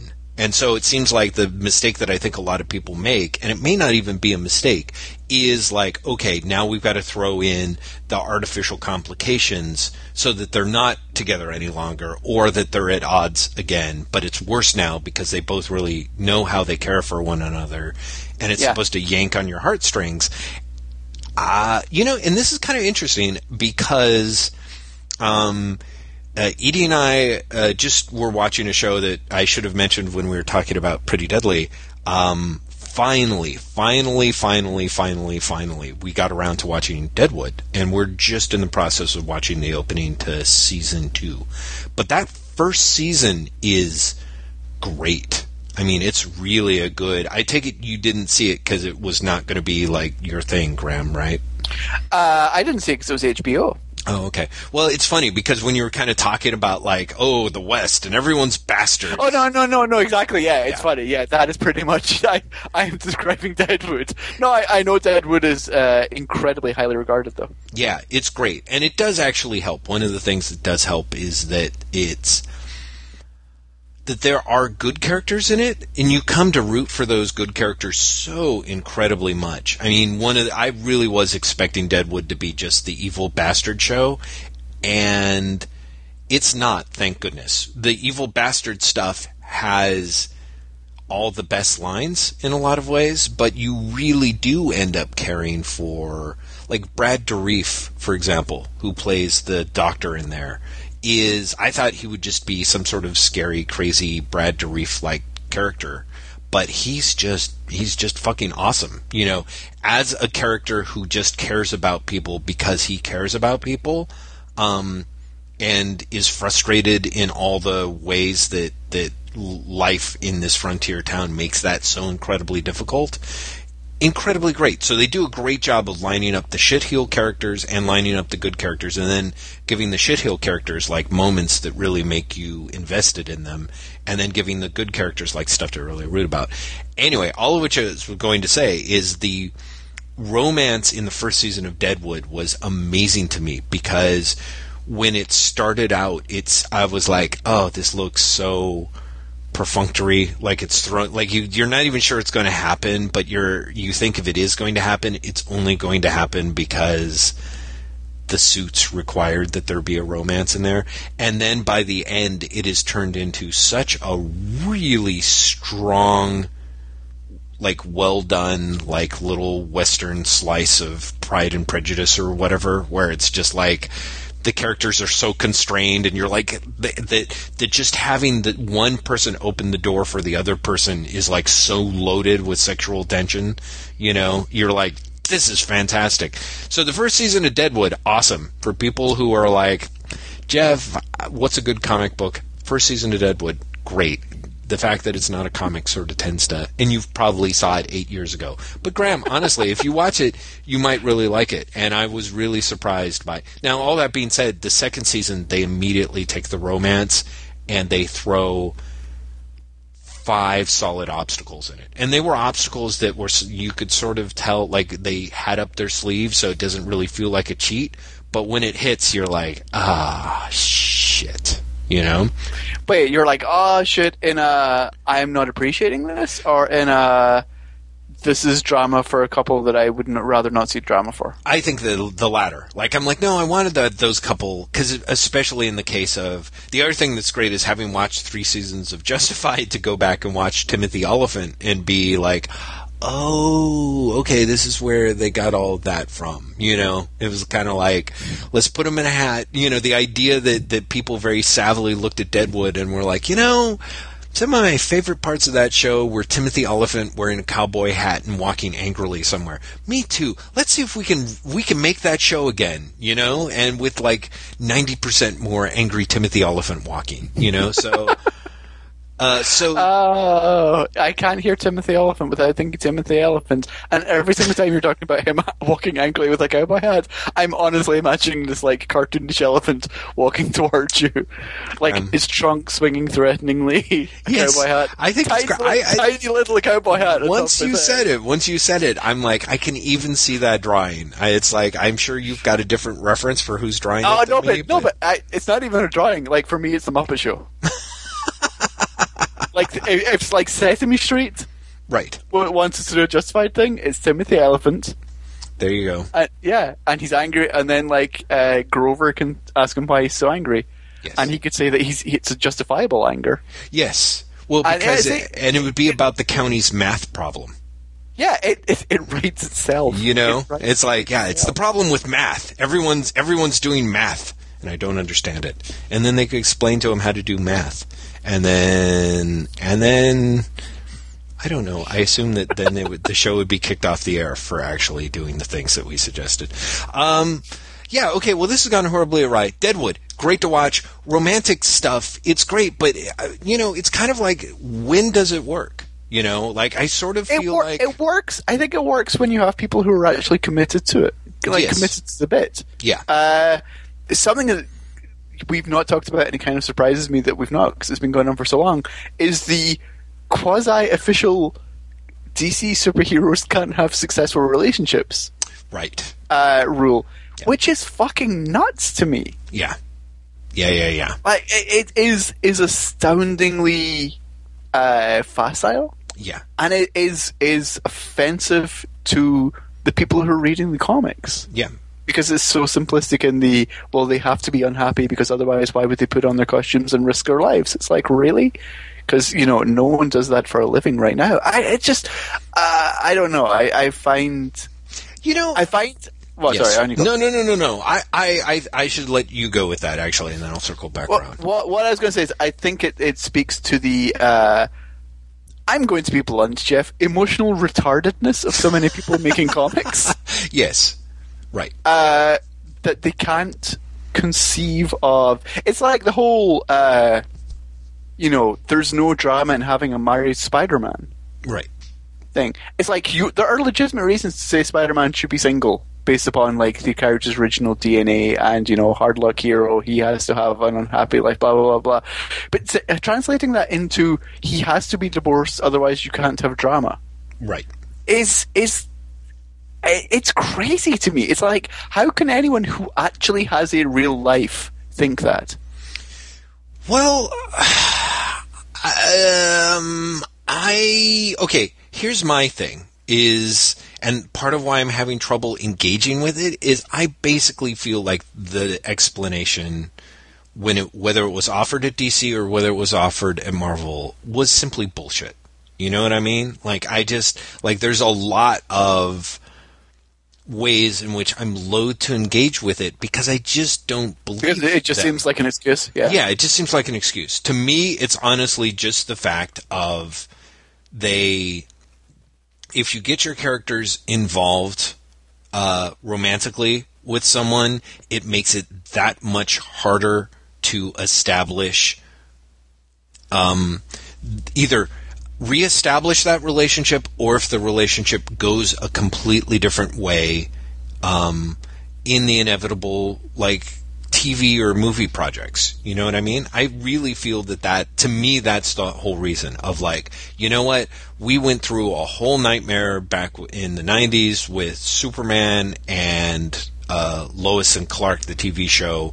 It's just not worth bothering. It's really hard for us to have a Spider-Man book where he is, like a teenager, and then you pick up a book where he's married, and he's married. You know what I mean? It's easier to blur the lines if it's he's in high school, and in this one he's in some sort of weird stage of doing his graduate studies. It's kind of okay, so maybe there's 5 or 6 years in there. But yes. How does that jive with, in one book he's in high school, in another book he's an entirely different kid in high school who, by the way, is black, and in the third book he's Dr. Octopus. Right. No, I know, and I'm not saying that any of those are I could be entirely wrong. It could be that those situations are so entirely different that from whatever media angle officially gets worked up there, that it's just ridiculousness. But I do feel with the DC guys that the DC people are hey, we want to have these characters to go basically to pop in plug and play style into video games or TV shows or movies, and they're going to be recognizable as the same dudes. Yeah, but I mean, fucking Batwoman? Yeah, no, I know, believe me. I mean, it's stupid. It's completely stupid. Or for that matter, the demarrying of Aquaman. Right. Which is now official. Did they finally come right out? They have now officially come out and said, and I want to say it was Bob Harris, but it might have been Dan DiDio. Someone officially said that the only married superhero at DC Comics is Animal Man. So they have officially unmarried Aquaman. Right.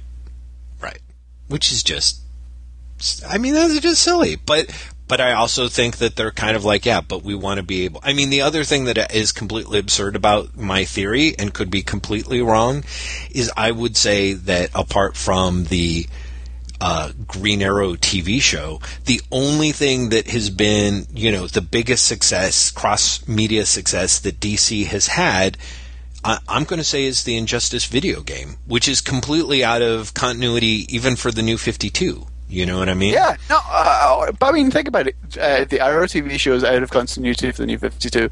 Smallville was nowhere fucking near continuity when it was running. Right. It's...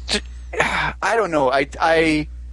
But I think while I would not be surprised if what you're saying is the case. Yes. It doesn't mean it's any less stupid. Yeah.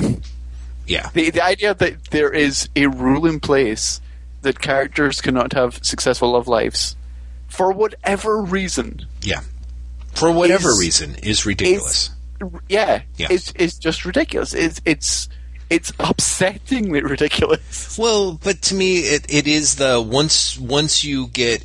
I had that thing where once it was pretty much acknowledged that Stan Lee's The Illusion of Change was really going to be the status quo across the board. Because even back when he was insisting on that in the 70s, people weren't necessarily following that, you know? So I kind of feel like there's a way in which I don't... they're trying to make all these choices to keep these things streamlined, you know? And I think that that's a huge mistake, because the weird part is I don't think comic fans want streamlined comics. I think we want complicated comics, you know? And the whole thing that everyone's taught, you know, and I'm certainly one of those where I'm like, this is not a good introduction to a quote-unquote new comic reader. Honestly, my new thinking is that there is no way to have a good introduction to a quote new comic book reader unless you've got a new comic book character, you know? And by new, that probably runs from anywhere from 3 to 5 years. But you know, I think most of the other characters, I really feel like when you pick it up, I think with again, we've talked about this. My theory is the success of something like The Walking Dead is people can walk in and go, where do I start? And you can point them to that section of the shelf. You know? I'm not sure I agree with you. Mm-hmm. In large part because I am super curious about, and this is a specific comic, but I'm super curious about the success of the Loki comic that's about to start at Marvel.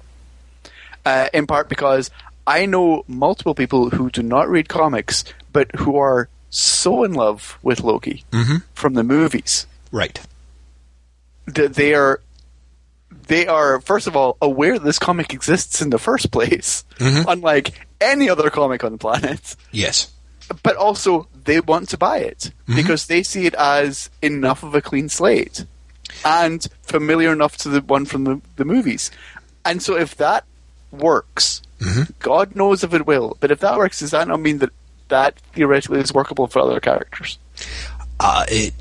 It might. I mean, and so are you saying that therefore that people are essentially right that by having... Because my thing is the advantage to Loki is that he's got a mostly blank slate. You know what I mean? Like, even if someone picked up the first Loki book and was kind of like, and really enjoyed it, and maybe there were other references in the script to, like, stuff in the back, like the stuff that happened in the Journey into Mystery or whatever, you know, in a perfect world. That's a relatively, you can go back like 5 years and you pretty much have all of the quote-unquote current Loki. Yeah, exactly. No, but why can't you do that for Superman? Why can't you do that for Batman? Essentially just have a clean slate for those characters. Well, I think that's what the idea behind the New 52 was. I think that's what the idea behind the Earth 1 stuff was. You know, I think they keep trying to build that in there, but then there's that unfortunate tendency that they have, which is like, sort of where's that outside limit? You know, and in the case of someone like Batwoman, where it's like, oh, we don't want that character to be married. I mean, which, let's face it, that is such a dumb decision for Batwoman.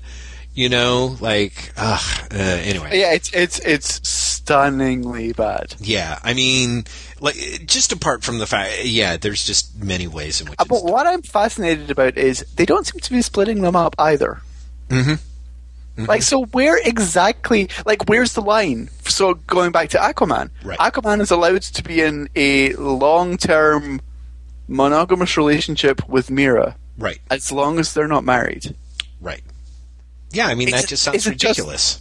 Doesn't it? Is the line just that if there's no marriage certificate, it's easier to break them up? I think so. I think the idea is that it, as they sort of talked about with the Spider-Man stuff, marriage is really, really hard to undo. It's a real hand-wringing situation, you know.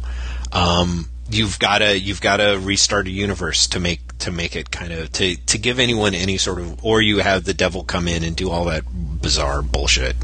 I don't know. I think that there's just, marriage is a societal line that we don't want to cross. You know what I mean? It's honestly, I think it's a lot to do with that idea of Superman killing too, frankly. You know, like where it's just like. So what you're saying is, if spoilers for the Justice League books for everyone who's not reading them but is reading them in trade, if a small character jumps inside Superman's brain, steps on the wrong point, and makes Superman get a divorce, that's okay. Well, is it? I don't know. I mean, that's it. Maybe I'm wrong in comparing the two. You know, because I think actually a lot of people would be, you know, Superman getting a divorce is probably a really... So Superman getting a divorce is a headline on CNN. Right, exactly. But not probably in the way that you necessarily want that headline. You know? Oh, no, it's can nobody make it work if even the best fictional character in the world can't right, make exactly, it work? exactly. Yeah. Okay, but that's Superman. Right. Like, so one of the things that I found really interesting this year was people freaked the fuck out about Man of Steel because he killed Zod. Right. Right? No one blinks when in Iron Man he kills dudes all the time. Right. Or like Captain America. So there's obviously a double standard. So here's the thing. Could Iron Man get divorced? I don't see why not. Like, I really don't see why not. Right. Right. No, I don't see why not either. Because there is ways in which they're sort of... I mean, he's kind of built into that character. Flaws. Yeah, he's... I mean, one of the things that is interesting... You make mistakes and he's lovable. Right. Exactly. Exactly. You know, he's a lovable divorcee. You know what I mean? Like, there's something where you can almost expect that. Yeah, you can almost expect it to be like, yeah, this is actually my third divorce. Right, exactly. No, and everyone would be like, oh, Tony. Right, exactly. You know, I don't think that's, I think they'd be able to get away with that, but who knows? I think maybe, on the other hand, they'd be smart not to. I don't know. Speaking of Iron Man, because I feel like I'm just really kind of throwing shit in all directions without being especially sensible about it. Throw it, Jeff. What did you think of? Well, I feel like I have been. Hopefully, I'm maneuvering us out of here. Iron Man, the big Tony Stark wrap-up reveal thing. What did you think? Did you have an opinion? Were you following that stuff? I kind of love it. Mm-hmm. I really kind of love it. In part because I was so vehemently against everything that the story seemed to be doing. Exactly. Like, so against it that it was one of those things where I don't know if I actually love it, like, as a real thing, or I love it because it is such a graceful way of getting out of this thing that I had such problems with. Right, exactly. I can't tell if I'm legitimately like, oh my god, that's great, he's adopted, or thank god he's adopted. That means that wasn't... Like, they went retconning him to be, like, cyborg genius Iron Man. Right, exactly. Yeah, I really liked, and I kind of loved the swerve. Yeah, it's one of those things where it's like, it's not something that I followed at all, but I saw the little news bit about the swerve, and I'm like, oh, that's a really goddamn good swerve. And it's done in precisely the ways that I think would have wanted it done, which is like, it you know, in terms of like, you think it's going one way, you're like, oh fuck, you know, the people involved, they're all talking about it like it's all building in one direction. You know, it seemed to me like a really decent piece of misdirect. But again, maybe part of that is I'm really relieved. I really think they would have made a huge mistake to make it be Tony Stark, you know. Yeah. Well, part of it was, like, when the story was building, and at least when it was first announced, I think there was a lot of reaction of, why would you even do this? Yeah. Like, this is so obviously a terrible idea. Why would you even do this? Right. And so I think there really is a sense of, oh, thank God, you guys tricked us. Right. Right. In a way that, like, if it was an origin, like, if it was a retcon that you were in favor of, Right, exactly. or that even that you were neutral about, right. I think you might be pissed off by the swerve, but I think you're so grateful by this. Right, everybody's like, oh, whatever. Thanks. So Mephisto came in? Oh, that's so great. Thanks. No, see, I really liked it. I thought it was, and I kind of love. I love a couple of things about it. I love that it's kind of shameless. Mm-hmm. Yeah, it is. Like, it's very shameless. It's kind of a wonderful, shameless way of getting attention for the series as well. To all of a sudden go, Tony Stark's adopted everyone.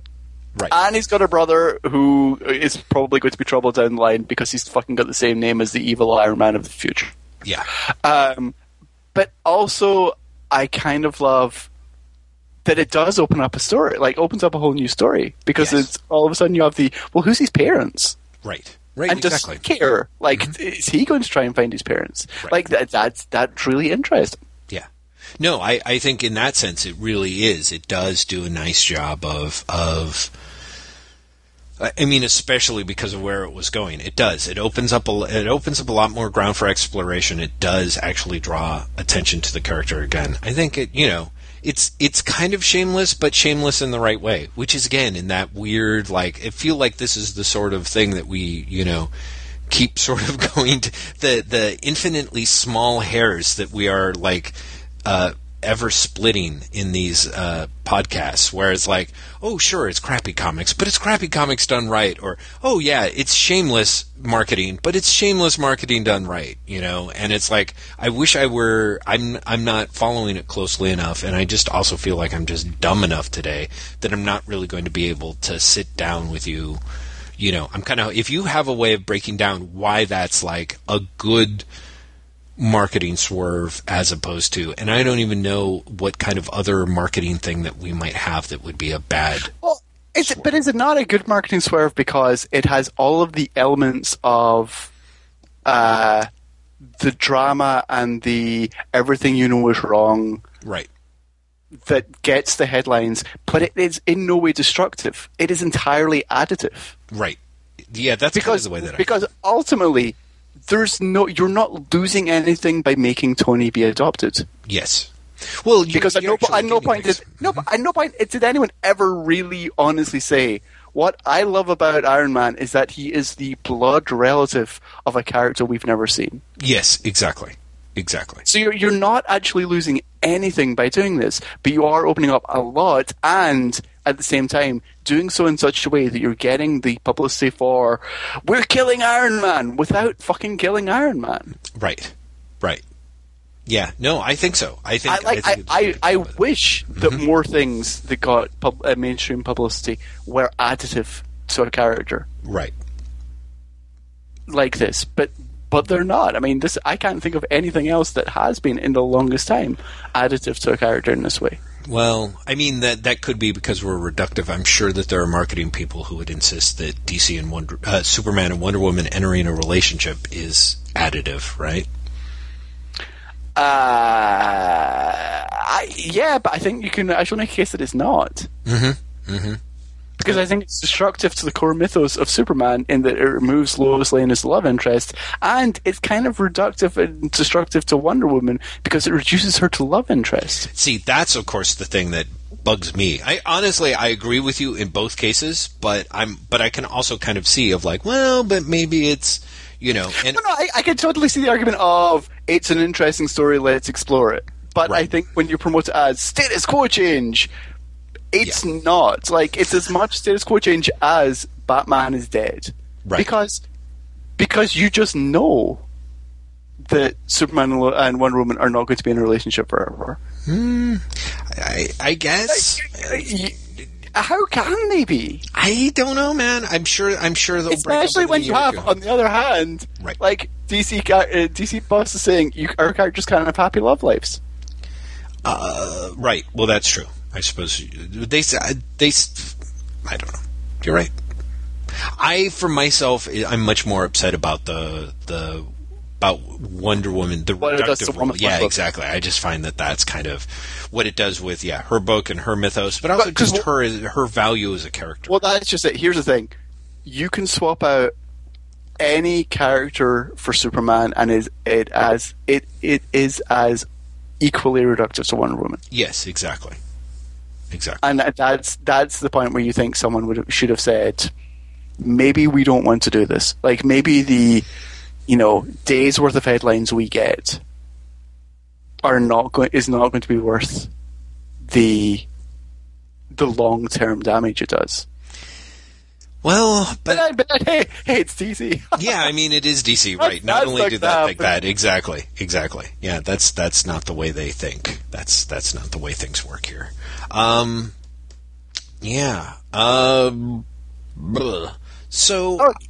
should I do my very quick rant about Agents of S.H.I.E.L.D., which I know you're not... Shit, I totally forgot about it. Yes, please. This is great. Okay, so people who do watch Agents of S.H.I.E.L.D. who are not Jeff will know that this week, as we're recording, the 5th episode of the show was on. It was the one where Skye, the hacker from the undercover hacking group Rising Tide, was A, revealed to be still working with Rising Tide, B, you met her boyfriend, who was one of those information should be free people, and C, the entire show was you know who are douches? Hacktivists. You know who's great? The government. Sure, they might do scary things, but they're doing it to save people's life. And you know all those people who say information must be free? They're all lying idiots episode. And I swear to God, Jeff, I'm not even being sarcastic. Right. That was the plot of this week's episode. It's fucking appalling. I have never seen something that is so unashamedly apologetic for the status quo. Right. It was staggering, in part because, and I know that Joss Whedon isn't really involved in the show. Mm-hmm. He did the pilot and then he just bailed. Mm-hmm. It's being run by other people. Right. But nonetheless, every Joss Whedon property before this has been about someone standing up to authority. Mm-hmm. Every single one. That's right. And now you have this thing which is completely flipped. Is literally, hey, you guys, it's okay. We got this. I know we're doing some incredibly morally reprehensible things, but we're doing it for your own good. Right. Hush your mouth. See these guys who say that they're trying to, they're coming against us and say they're doing good stuff? They're not. We know what's best. Hush. And it was... I'm genuinely surprised that I've not seen people losing their shit about this week's episode online. And the only reason I think they're not is that no one is watching anymore. Yeah, I think... Because it was crazily offensive. Mm-hmm. So the plot was this. There is an organization which is quite clearly Hydra, even though they're currently calling them Centipede, who have worked out technology that amps up people's superpowers if they have superpowers. Right. S.H.I.E.L.D. has a watch list of everyone in the world who has superpowers. It has been hacked by Skye's ex-boyfriend, who has passed on the information to someone else. Right? To get him, he's like, no, information should be free. No, what? You guys are the bad guys. You're evil and spying on people. And Skye is all, no, you don't get it. They're saving everyone's life, man. I was wrong when I thought information should be free. Some information shouldn't be free. Surveillance is a good thing. Then it turns out the information should be free, dude. Sold the information for $1 million. Because, he explains, information should be free, but why should he have to lose out in that thing? Why shouldn't he make some of the money as well? Oh, man. Wow. Yeah, seriously. It's appalling. Mm-hmm. And it ends up with the hacker dude. Oh, the other thing is the hacker dude who sold all the information. Right. Ends up coming around to what S.H.I.E.L.D. are doing. He's like, you guys are pretty cool at the end. It's fucking nuts. It was amazingly offensive. It actually reminds me a lot of that awesome backup strip in the second volume of Zombo with the rapping line and the punk rockers, and Planetronics. So good. It's very much like that. It's Jeff. It was a terrible, terrible thing. Well, now let me ask you, because one of the things that I reluctantly clicked. Shit, Graham, can you hear me? I'm back now. All of a sudden, I was talking, and I was like, wait a minute, why is my mute light on? Which, of course, mutes whenever things drop, so... Okay, we're just going to press on. I don't understand. It was so perfect for the first... I know. And then it wasn't. Who knows what happened? Who knows? Okay, all right. Well, let's just... but no, it is. It's totally like the Plantronics thing. Yes. But with no discernible sense of irony. Like, the episode actually starts with them making a reference, the S.H.I.E.L.D. guys making a reference to, like, we don't really kidnap people and keep them under surveillance and locked away, do we? And then Coulson's like, well, for some people... we have to use hard methods, and you're like, holy shit, they've just like made a joke out of like locking people away with no warrants. Yeah, exactly. In the middle of the episode, someone's the hacker guy makes a reference to, so much for due process, and Skye actually says these people are saving lives. They don't have time for due process. Oh God, wow, that's crazy. I should not be surprised that the show made by the international company for a multinational corporation is in favor of like authoritarian type things. But holy fucking crap, it was not even vaguely subtle. It was so amazingly, hey guys, don't trust Anonymous. You should trust the government. Right, exactly. Which is, like you said, it's sort of unsurprising. The two things that I do want to run through real quick are my feeling, this has actually always been a source of discomfort for me with Marvel over the last few years anyway, and especially Marvel films, is they're kind of, I don't know, most of Hollywood's big films are way more pro-military over the last 10, 12 years, perhaps unsurprisingly. You just kind of look at it, but like stuff like Transformers and... which is not a Marvel property, I know. But, it's definitely part of the language of Hollywood. S.H.I.E.L.D. in general is, like, the military-industrial complex is here for you guys. Yeah, and it's supposed to be awesome. And then at each stage of, sort of, with the exception of Thor, which sort of takes place outside of that, both Captain America and Iron Man are very heavily mired in the, big government is good, essentially. Yes. Although, have you seen the trailer for the new Captain America film? And that's exactly what I wanted to talk to you about, because one of the things that really struck me about that movie is right in the middle of the trailer is very much a kind of really strong, great, what I think of as traditional Captain America moment, where he's like, this is not freedom, this is fear.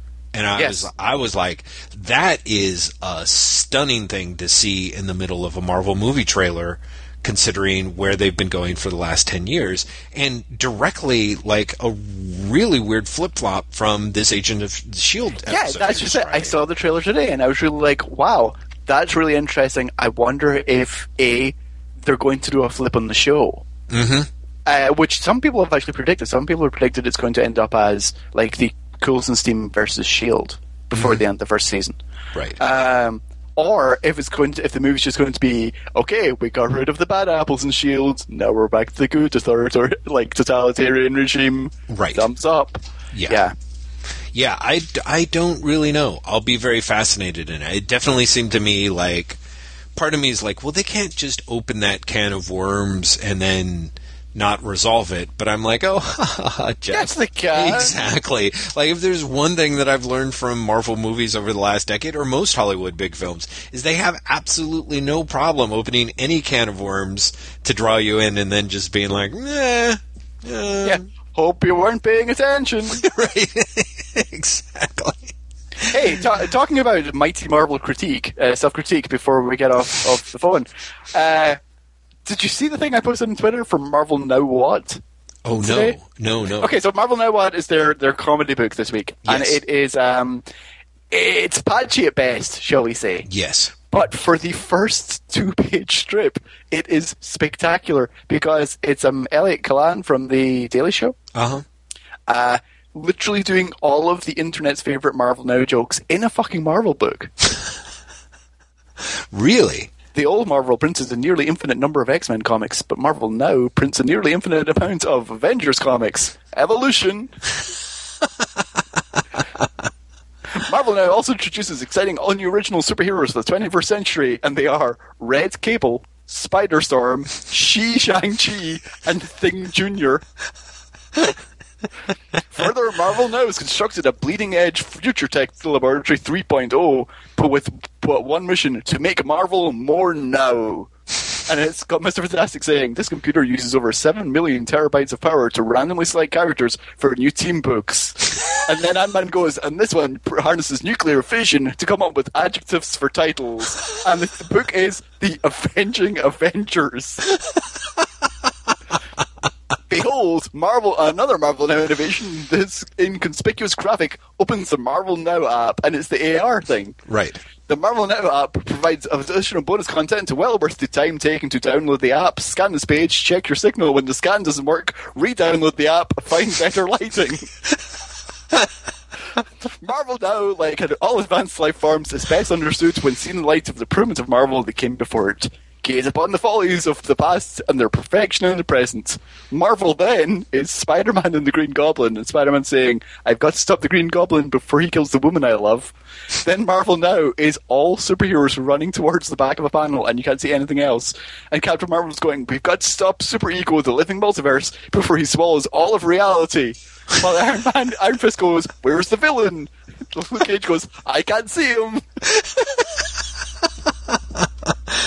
Wow. Yeah, it's amazing. It's like for 2 pages, he's just like, let's fuck it. Right. And I love that it's actually in a Marvel book. Yeah, and pushed to the front. Well, and it's one of those things that actually was kind of great back in the old days of Forbish Man, not Brand X. No, it is totally not Brand X. And it's funny because the rest of the book is actually really, really light by comparison. Mm-hmm. It's like, hey, the super heroines defeat Doctor Doom, but then Thor comes in and he gets all the credits. And the punchline is the super heroines are like, we're going to eat ice cream.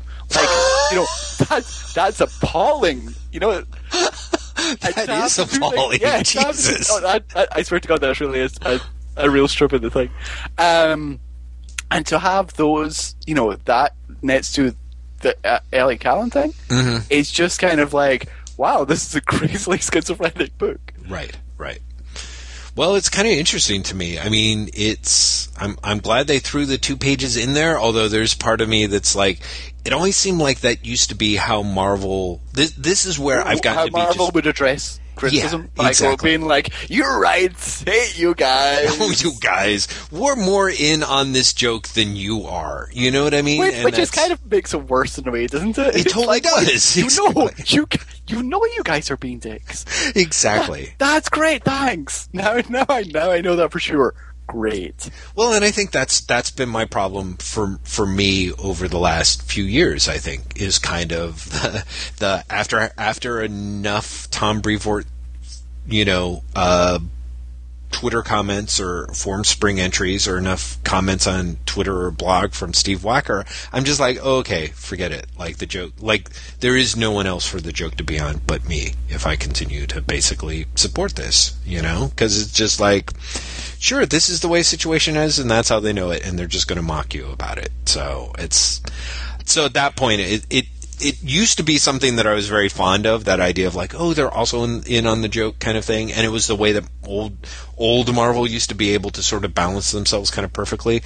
But now I'm sort of that's kind of gone for me, I think. I just think that even now, like when I saw Now What, I was like, okay, this is going to be, I figured it would have been a lose-lose for me either way. Because as funny as the Daily Show jokes are, Elliot Callan, thank you. There's still a way in which I'm like, yeah, but they would also kind of sting for me. You know what I mean? Like, I think that would also be my problem is I'm sitting here complaining. I've complained about these problems for 11 months, and I'm glad that somebody else figured out a way to get a couple $100 and a credit out of doing it, but it also doesn't kind of change things, I guess. You know what I mean? So, I don't know. Fie on it, Graham McMillan. Fie. Jeff, come up with something cheery before we stop the podcast. I don't know. I know. We can't end on that one. I know. I've been pooping on things and pooping. I like the last 2 volumes of Yakutare Japan. There's a really good poop joke in that. I know that you don't like the book. It's been, I want to say it's been less sexist than the stuff that set you off on, but there's the occasional... Probably not. Yeah, there's the occasional pin-up illustration that is just hideous, but it really does. They have a great scene where in order to try and place in this bread making competition, they actually do a bread sculpture of Rodin's The Thinker, but because they don't have time to prepare it, they actually they basically bake bread around a person posing as Rodin's Thinker. So there's actually a person baked into bread, sitting there, and then of course they have to poop, and it's the dumbest joke in the world, and I laughed. And I laughed, Graham. I just laughed. It's so sad. So I'm glad you laughed. So yeah, exactly. Yes? I'm trying to think of something upbeat to end the show on. Come on, think of something upbeat that's not crazy power comics. I don't know. Seriously, Graham. There's good stuff that you've covered in comics, right? I mean, part of me is so do you think that if they do the Agents of S.H.I.E.L.D. swerve, you'll feel better about it? No, because it's a terrible show. Okay, so I'll feel less like it is brainwashing our nation's youth into thinking that rebellion is totally uncool, man. But it's a terrible show. I mean, the dialogue is so horrifically on the nose. I cannot believe that at some point one of the actors didn't say, "Do I really have to say this shit?" I mean, it's offensively badly written. And also, as we said, Clark Gregg, as his name, Clark Gregg, who plays Agent Coulson, I feel has utterly checked out in that he had some charisma in the movies, and he has absolutely none in the show. See, this is where you and I disagree. I never thought he had any charisma in the movies. I'm not saying he had loads, Jeff, but he had more than he has in the show. Wow. Well, that is sad. So yeah, maybe that's our upbeat. Maybe the upbeat thing is that really terrible sounding Bill and Ted's Adventure Halloween show got canceled. Yes, which had the I've got to get the CBR headline because the CBR headline for that is hilariously terrible. It is Universal Studios axes Bill and Ted show with gay, mincing Superman.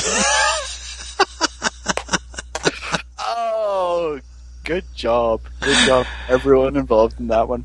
Yeah, well, I think that was probably worth throwing in there. You know what I mean? You've got to mention it's not the fact that the idea that Superman was gay was offensive; it's that it was an offensive gay stereotype. They could just have said, if it was perhaps homophobic, but no, they were let's go for gay mincing Superman. Bill and Ted show shut because it's homophobic. No, that's not going to make it. That's not going to get the clicks. Gay mincing Superman, however. Yes, absolutely. Gay mincing Superman, of course, is going to be a digital first series from DC. Dude, wouldn't that be grateful and amazing if they just took the wrong lesson for it and they're gay mincing Superman? It has to be said. I read the description of the show. Yes. Holy crap! Yeah. By the time George Takei showed up? Yes. Yeah, I was... Oh, man. Oh. Yeah, people on the internet who listen to this podcast, if you've not read the description of the Bill and Ted's Halloween Adventure show that they do, find the description. Now that they've canceled it, of course, you won't be able to see it, but the description sounded terrible. It was just terrible and awful and kind of like those scary movie or what not just another summer movie ripoff type thing, except much worse. I don't know. I didn't see any of the other ones. Graham, here's an idea. Let's, because I really am. We're running a little late, but I feel like I've just been so unfocused and downbeat. Clearly, a life of prescription painkillers taken recreationally does not agree with me. But Halloween, how do you feel about it? Because this episode will be going up post-Halloween. No, that's not going to get me in a happier mood. I actually don't like Halloween. At all. You love Christmas, don't like Halloween. I have absolutely no emotional resonance with Halloween whatsoever. Right. And it's to the point where I care about it so little that at least in workplaces where I've worked in the past and they've been everyone dress up, I've kind of resented it. So it's almost like my main emotional attachment to Halloween is resentment at the idea that I should have to dress up. Right. Well, that's great. I feel like I know. Now we Go with that. I'm like, Graham McMillan, tell me your 5 favorite people that you resent having to dress up as. Oh, but can I tell you my favorite Halloween story, which I think I've told before? About when I was a kid. When I was 9 years old, my friend Craig McAteer came over because he and I were going to go out trick-or-treating. Mm-hmm. Except it wasn't called trick-or-treating back then, it was called Galoshin. Which, that's what it was called where I grew up. Wow. But he wanted to show off his party piece. It's 1984, right? Uh-huh. He is dressed as Optimus Prime from the Transformers. His costume consists of this: blue jeans, a cardboard box over his torso that's painted red, and a green builder's hat. Right? Because, we're 9, okay? Hey, I think that's great. And he's like, no, I've got to show you guys what I can do. I can breakdance. He is like a 9-year-old Scottish kid. Breakdancing has just started, coming over to Scotland. Yes. Okay? He's saying he's going to breakdance, and so he does, running back and forth like he's about to do the spinning on his back thing. He gets in his back spin, forgets he's wearing a cardboard box, and literally makes it as far as the edge of the cardboard box. Because cardboard box is spinning, and he just goes thud. Happy memories. I was about to say, no wonder why you hate Halloween. I have to say, everything about that is kind of like Halloween is the worst holiday ever. But that's my happiest Halloween memory. I shit you not. That is beautiful. That is beautiful. Well, I have to say that it is... What about yourself? Are you dressing up? I usually, this is the sad thing for people who don't know, listeners, my birthday is Halloween. And usually I take... You know, because we said this last week. That's why everyone's going to buy Erotic Vampire Bank Heist next Thursday. Yes, next Thursday is Erotic Vampire Bank Heist buy day for people who are I don't know, into the celebration of me, I guess. And want to help put a few meager dollars into the Eller estate pockets. I actually, so I have fond memories of Halloween, never really so much with the dressing up. And sadly, the fact is in thinking about it, the trick-or-treating, I don't remember at all, but I remember with crystal clarity the candy separating that comes afterwards. So clearly I was way more about the candy than dressing up. So, but wasn't everyone really as a kid? No, I think there are kids who are real. Well, it's really split. Like, for example, my 3-year-old niece June is adorable, of course, and last year she was so Halloween was so great, the trick-or-treating was so exciting for her that she wanted to do it the next day. She couldn't understand why she couldn't basically go from door to door, knock on there and go trick-or-treat and just get candy every day of the year. You know what I mean? Wouldn't that be great? They're like, wait, you guys have started doing this now? Right, exactly. Oh, this is a thing. Okay, this is such a good thing. We have to do this every day. But of course that was totally about getting the candy. Now, though, what was fantastic was her Wonder Woman costume came, and so her parents texted us the message, the photo of her dressed up as Wonder Woman, and she looked so happy. And it's great because she's actually she's got her hand. She knows she's got to have her hands on her hips. That's kind of the Wonder Woman pose and stuff. So it's awesome. I'm not saying that anyone was going to mistake her for Wonder Woman anytime soon, but her joy in it was so complete, And so I think there are people where, don't get me wrong, 5 minutes after that first piece of candy hits the trick-or-treat bucket, I'm sure it's all about the candy. But you have actually just reminded me of my second favorite Halloween memory, which isn't even Halloween because it happened the other night. We have... That's how positive Halloween ranks, ladies and gentlemen. All right, yes. One of our neighbors has a kid who is 4. She's just 4. Right. Called Freya. And Freya is clearly just, been learning about Halloween this year. Mm-hmm. So Freya appears at her door with a blanket over her head, pretending to be a ghost, right? Uh-huh. But she's 4, and someone has just said, ghost wear a blanket over their head and say boo. So literally, they're just standing there with a blanket over her head and just shouting at her voice, boo! Over and over again. And laughing. Like, so it's like a really loud boo, and then killing herself laughing. And then, boo! Laugh. Boo! For far too long. For long enough that all of us just cannot talk because we are laughing so much. Oh my god. And then later on, she's like, takes it off, and she's like, so, what did you think I was? And we're like, a ghost? And she's like, no. And we're like, what were you? I was an owl under a blanket pretending to be a ghost. Oh, perfect. Yes. Yes. And I was like, that imagination is gonna take you far, my friend. Yeah, no kidding, right? Oh, that is so good. That is terrific. Well, okay, so Graham, I was going to ask you then, I was going to ask you your favorite Halloween costumes for yourself. I can only remember a couple costumes I used to wear in college. Actually, in college, I did like the Halloween parties and I did dress up for them. I think that's like my one positive Halloween experience was the 4 years in college. Let's see, I did John Lennon one year. Great. I did a transforming John Lennon. I did early sort of pre-Rubber Soul John Lennon with the peaked cap. Mm-hmm. And then later on the night when I got too warm, I let down my hair, which at the time was very long, got out ridiculous sort of granny glasses and became like hippie John Lennon. Well done. Well done. I did the world's most half-assed David Bowie as Aladdin Sane, which was spectacular for the fact that it was meant to be half-ass. Uh-huh. Like, I decided like 2 hours before the party that I was going to the party, and then was like, how could I make the worst outfit ever? I know. And it was literally me borrowing my roommate at the time's leggings, spray painting them silver, then borrowing a friend's like feather boa lined jacket. Was I even wearing anything underneath the jacket? I can't remember. Getting a orange shag pile carpet and then cutting that into a wig and then painting a lightning bolt on my face.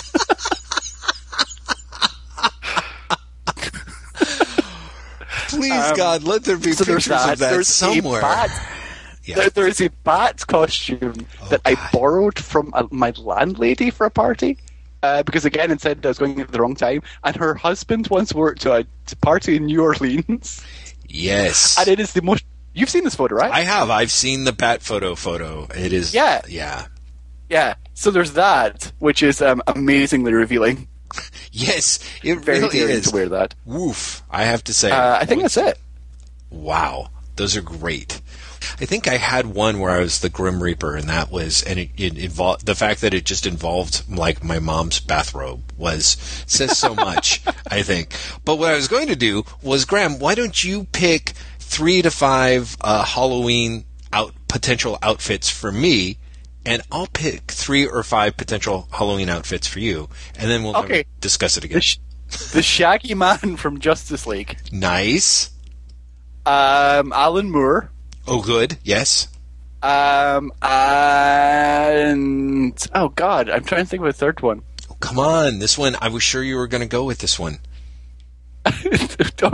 You should tell me then, because you clearly have one in mind. Hello, Odin. I totally think I've got like an awesome like beard there. Just throw a patch on and then like some sort of crazy helmet. I was not even vaguely thinking of Odin. I was going to go for like Old Man Wolverine or something. Oh yeah, I would also love to do that, I have to say. Although that wouldn't really work with the beard. But there was a while there where my hair was getting bad. No, I remember. You had the most amazing Wolverine hair. Yeah. And sideburns. I totally that was time where I was like, I might have been able to pull this off. Very well, nice. Okay, great. My Halloween costume choices for you would have been Charlie Brown, Dan DiDio. God, what were the other ones? Oh my God, you've actually thought about this in advance, haven't you? Not too much in advance. Like the Charlie Brown one, I thought was kind of like that's one I just actively want. I just want to see you dressed up as Charlie Brown. I think that supersedes like that sadly moves into the realm of bucket list wish. You know what I mean? Like if it turns out I get a terminal disease, I have bad news for you. That's going to be one of those things I'm going to ask for before I kick off. Is going to be like having you dress up as like Charlie Brown. So, let's see. God, there was another one too. I'm trying to think. Oh, I did want you to dress up as one of the Muppets, but which one? Oh, the guy who, like, bombs everything and then laughs. You know, Crazy Harry? Is that who that is? Oh, yes! Yeah. Yeah, I think that you would be, that would be terrific. Let's see, I could probably go on for a while, sadly, because I'm just totally like, I think dressing you up as Professor X would be hilarious, because I feel like you would not appreciate it at all. Or, even better, somehow finding blackmail material on you so that you had to dress up as Moira McTaggart, which would be even funnier. So, oh man! So, listeners, when this podcast goes live, there's still going to be a couple of days before Halloween. Yeah. On the Savage Critic website, in the comments, I think you should leave comments on who you want us to dress up as. Please all choose embarrassing ones for Jeff. Yes, please. I mean, keep in mind, I would really honestly like to say that if we did it and the best one, we would do it, but I don't think that that's not going to happen. Yeah, that's really not, but let's pretend that it will. So, go to the comments. Dress-up choices would totally be absolutely fantastic, because I know that hopefully by the time I do show notes, I'll think of a few more for Graham, because I'm like, there's somebody in a Dylan Horrocks comic that I keep thinking that you would make a great character out of, too, and I can't think of it. Somebody from Hicksville, maybe, but I think that's because somebody in Hicksville dressed up as Charlie Brown, and so I'm just caught in in a Brown loop. I think that's the technical term. So, okay, so yes, people, that is your mission. That and having yourselves a fantastic Halloween. If you feel like Erotic Vampire Bank Heist, it's not going anywhere. Still available for the Amazon Kindle. Thanks to the kind reader who actually reviewed it on Amazon, that you actually have a review to sort of quasi-base off of. They didn't finish reading the book yet, but they gave a mid-book review that I thought was quite nice. I'm hoping that people read it, like it, and actually say so on Amazon, so that the people who know of me don't feel like they're the only ones who have to buy this book, because nobody else ever will, basically, is what I'm saying. So. Oh, Jeff. Yeah. So I think that's it, right, Graham? I think we should jump, except it's going to be a skip week next week, right? So we'll be back in 2 weeks. Because Jeff will be recovering from Halloween / his birthday. Actually, next week, as we would record, would be his birthday, which is why we're actually skipping. Yeah. So everyone also in the comments, leave Jeff happy birthday wishes. Can I just say that every year I forget that you and I have birthday in the same month? I do too. Isn't that weird? I always forget that you're an October person. So, thank goodness I've got the little reminder thing that it's kind of like, hey, Graham McMillan's birthday is tomorrow. I'm like, really? Is it? Oh, shit! Yeah, exactly. So, that is amazing, isn't it? And yet we're not even the same astrological sign, are we? Because we're in... No, our star signs are significantly different. We should actually check whether Libras and Scorpios are supposed to do podcasts together, because for all we know, we're causing a lot of trouble. That's probably why the internet's been cutting out the whole time. It's not the internet, it's our stars. It's the stars. Conflict. It's in the stars. Yeah, exactly. Oh, Jeff, see, we're fighting astrological destiny here. And on that merry note, Graham. Bye! Perfect.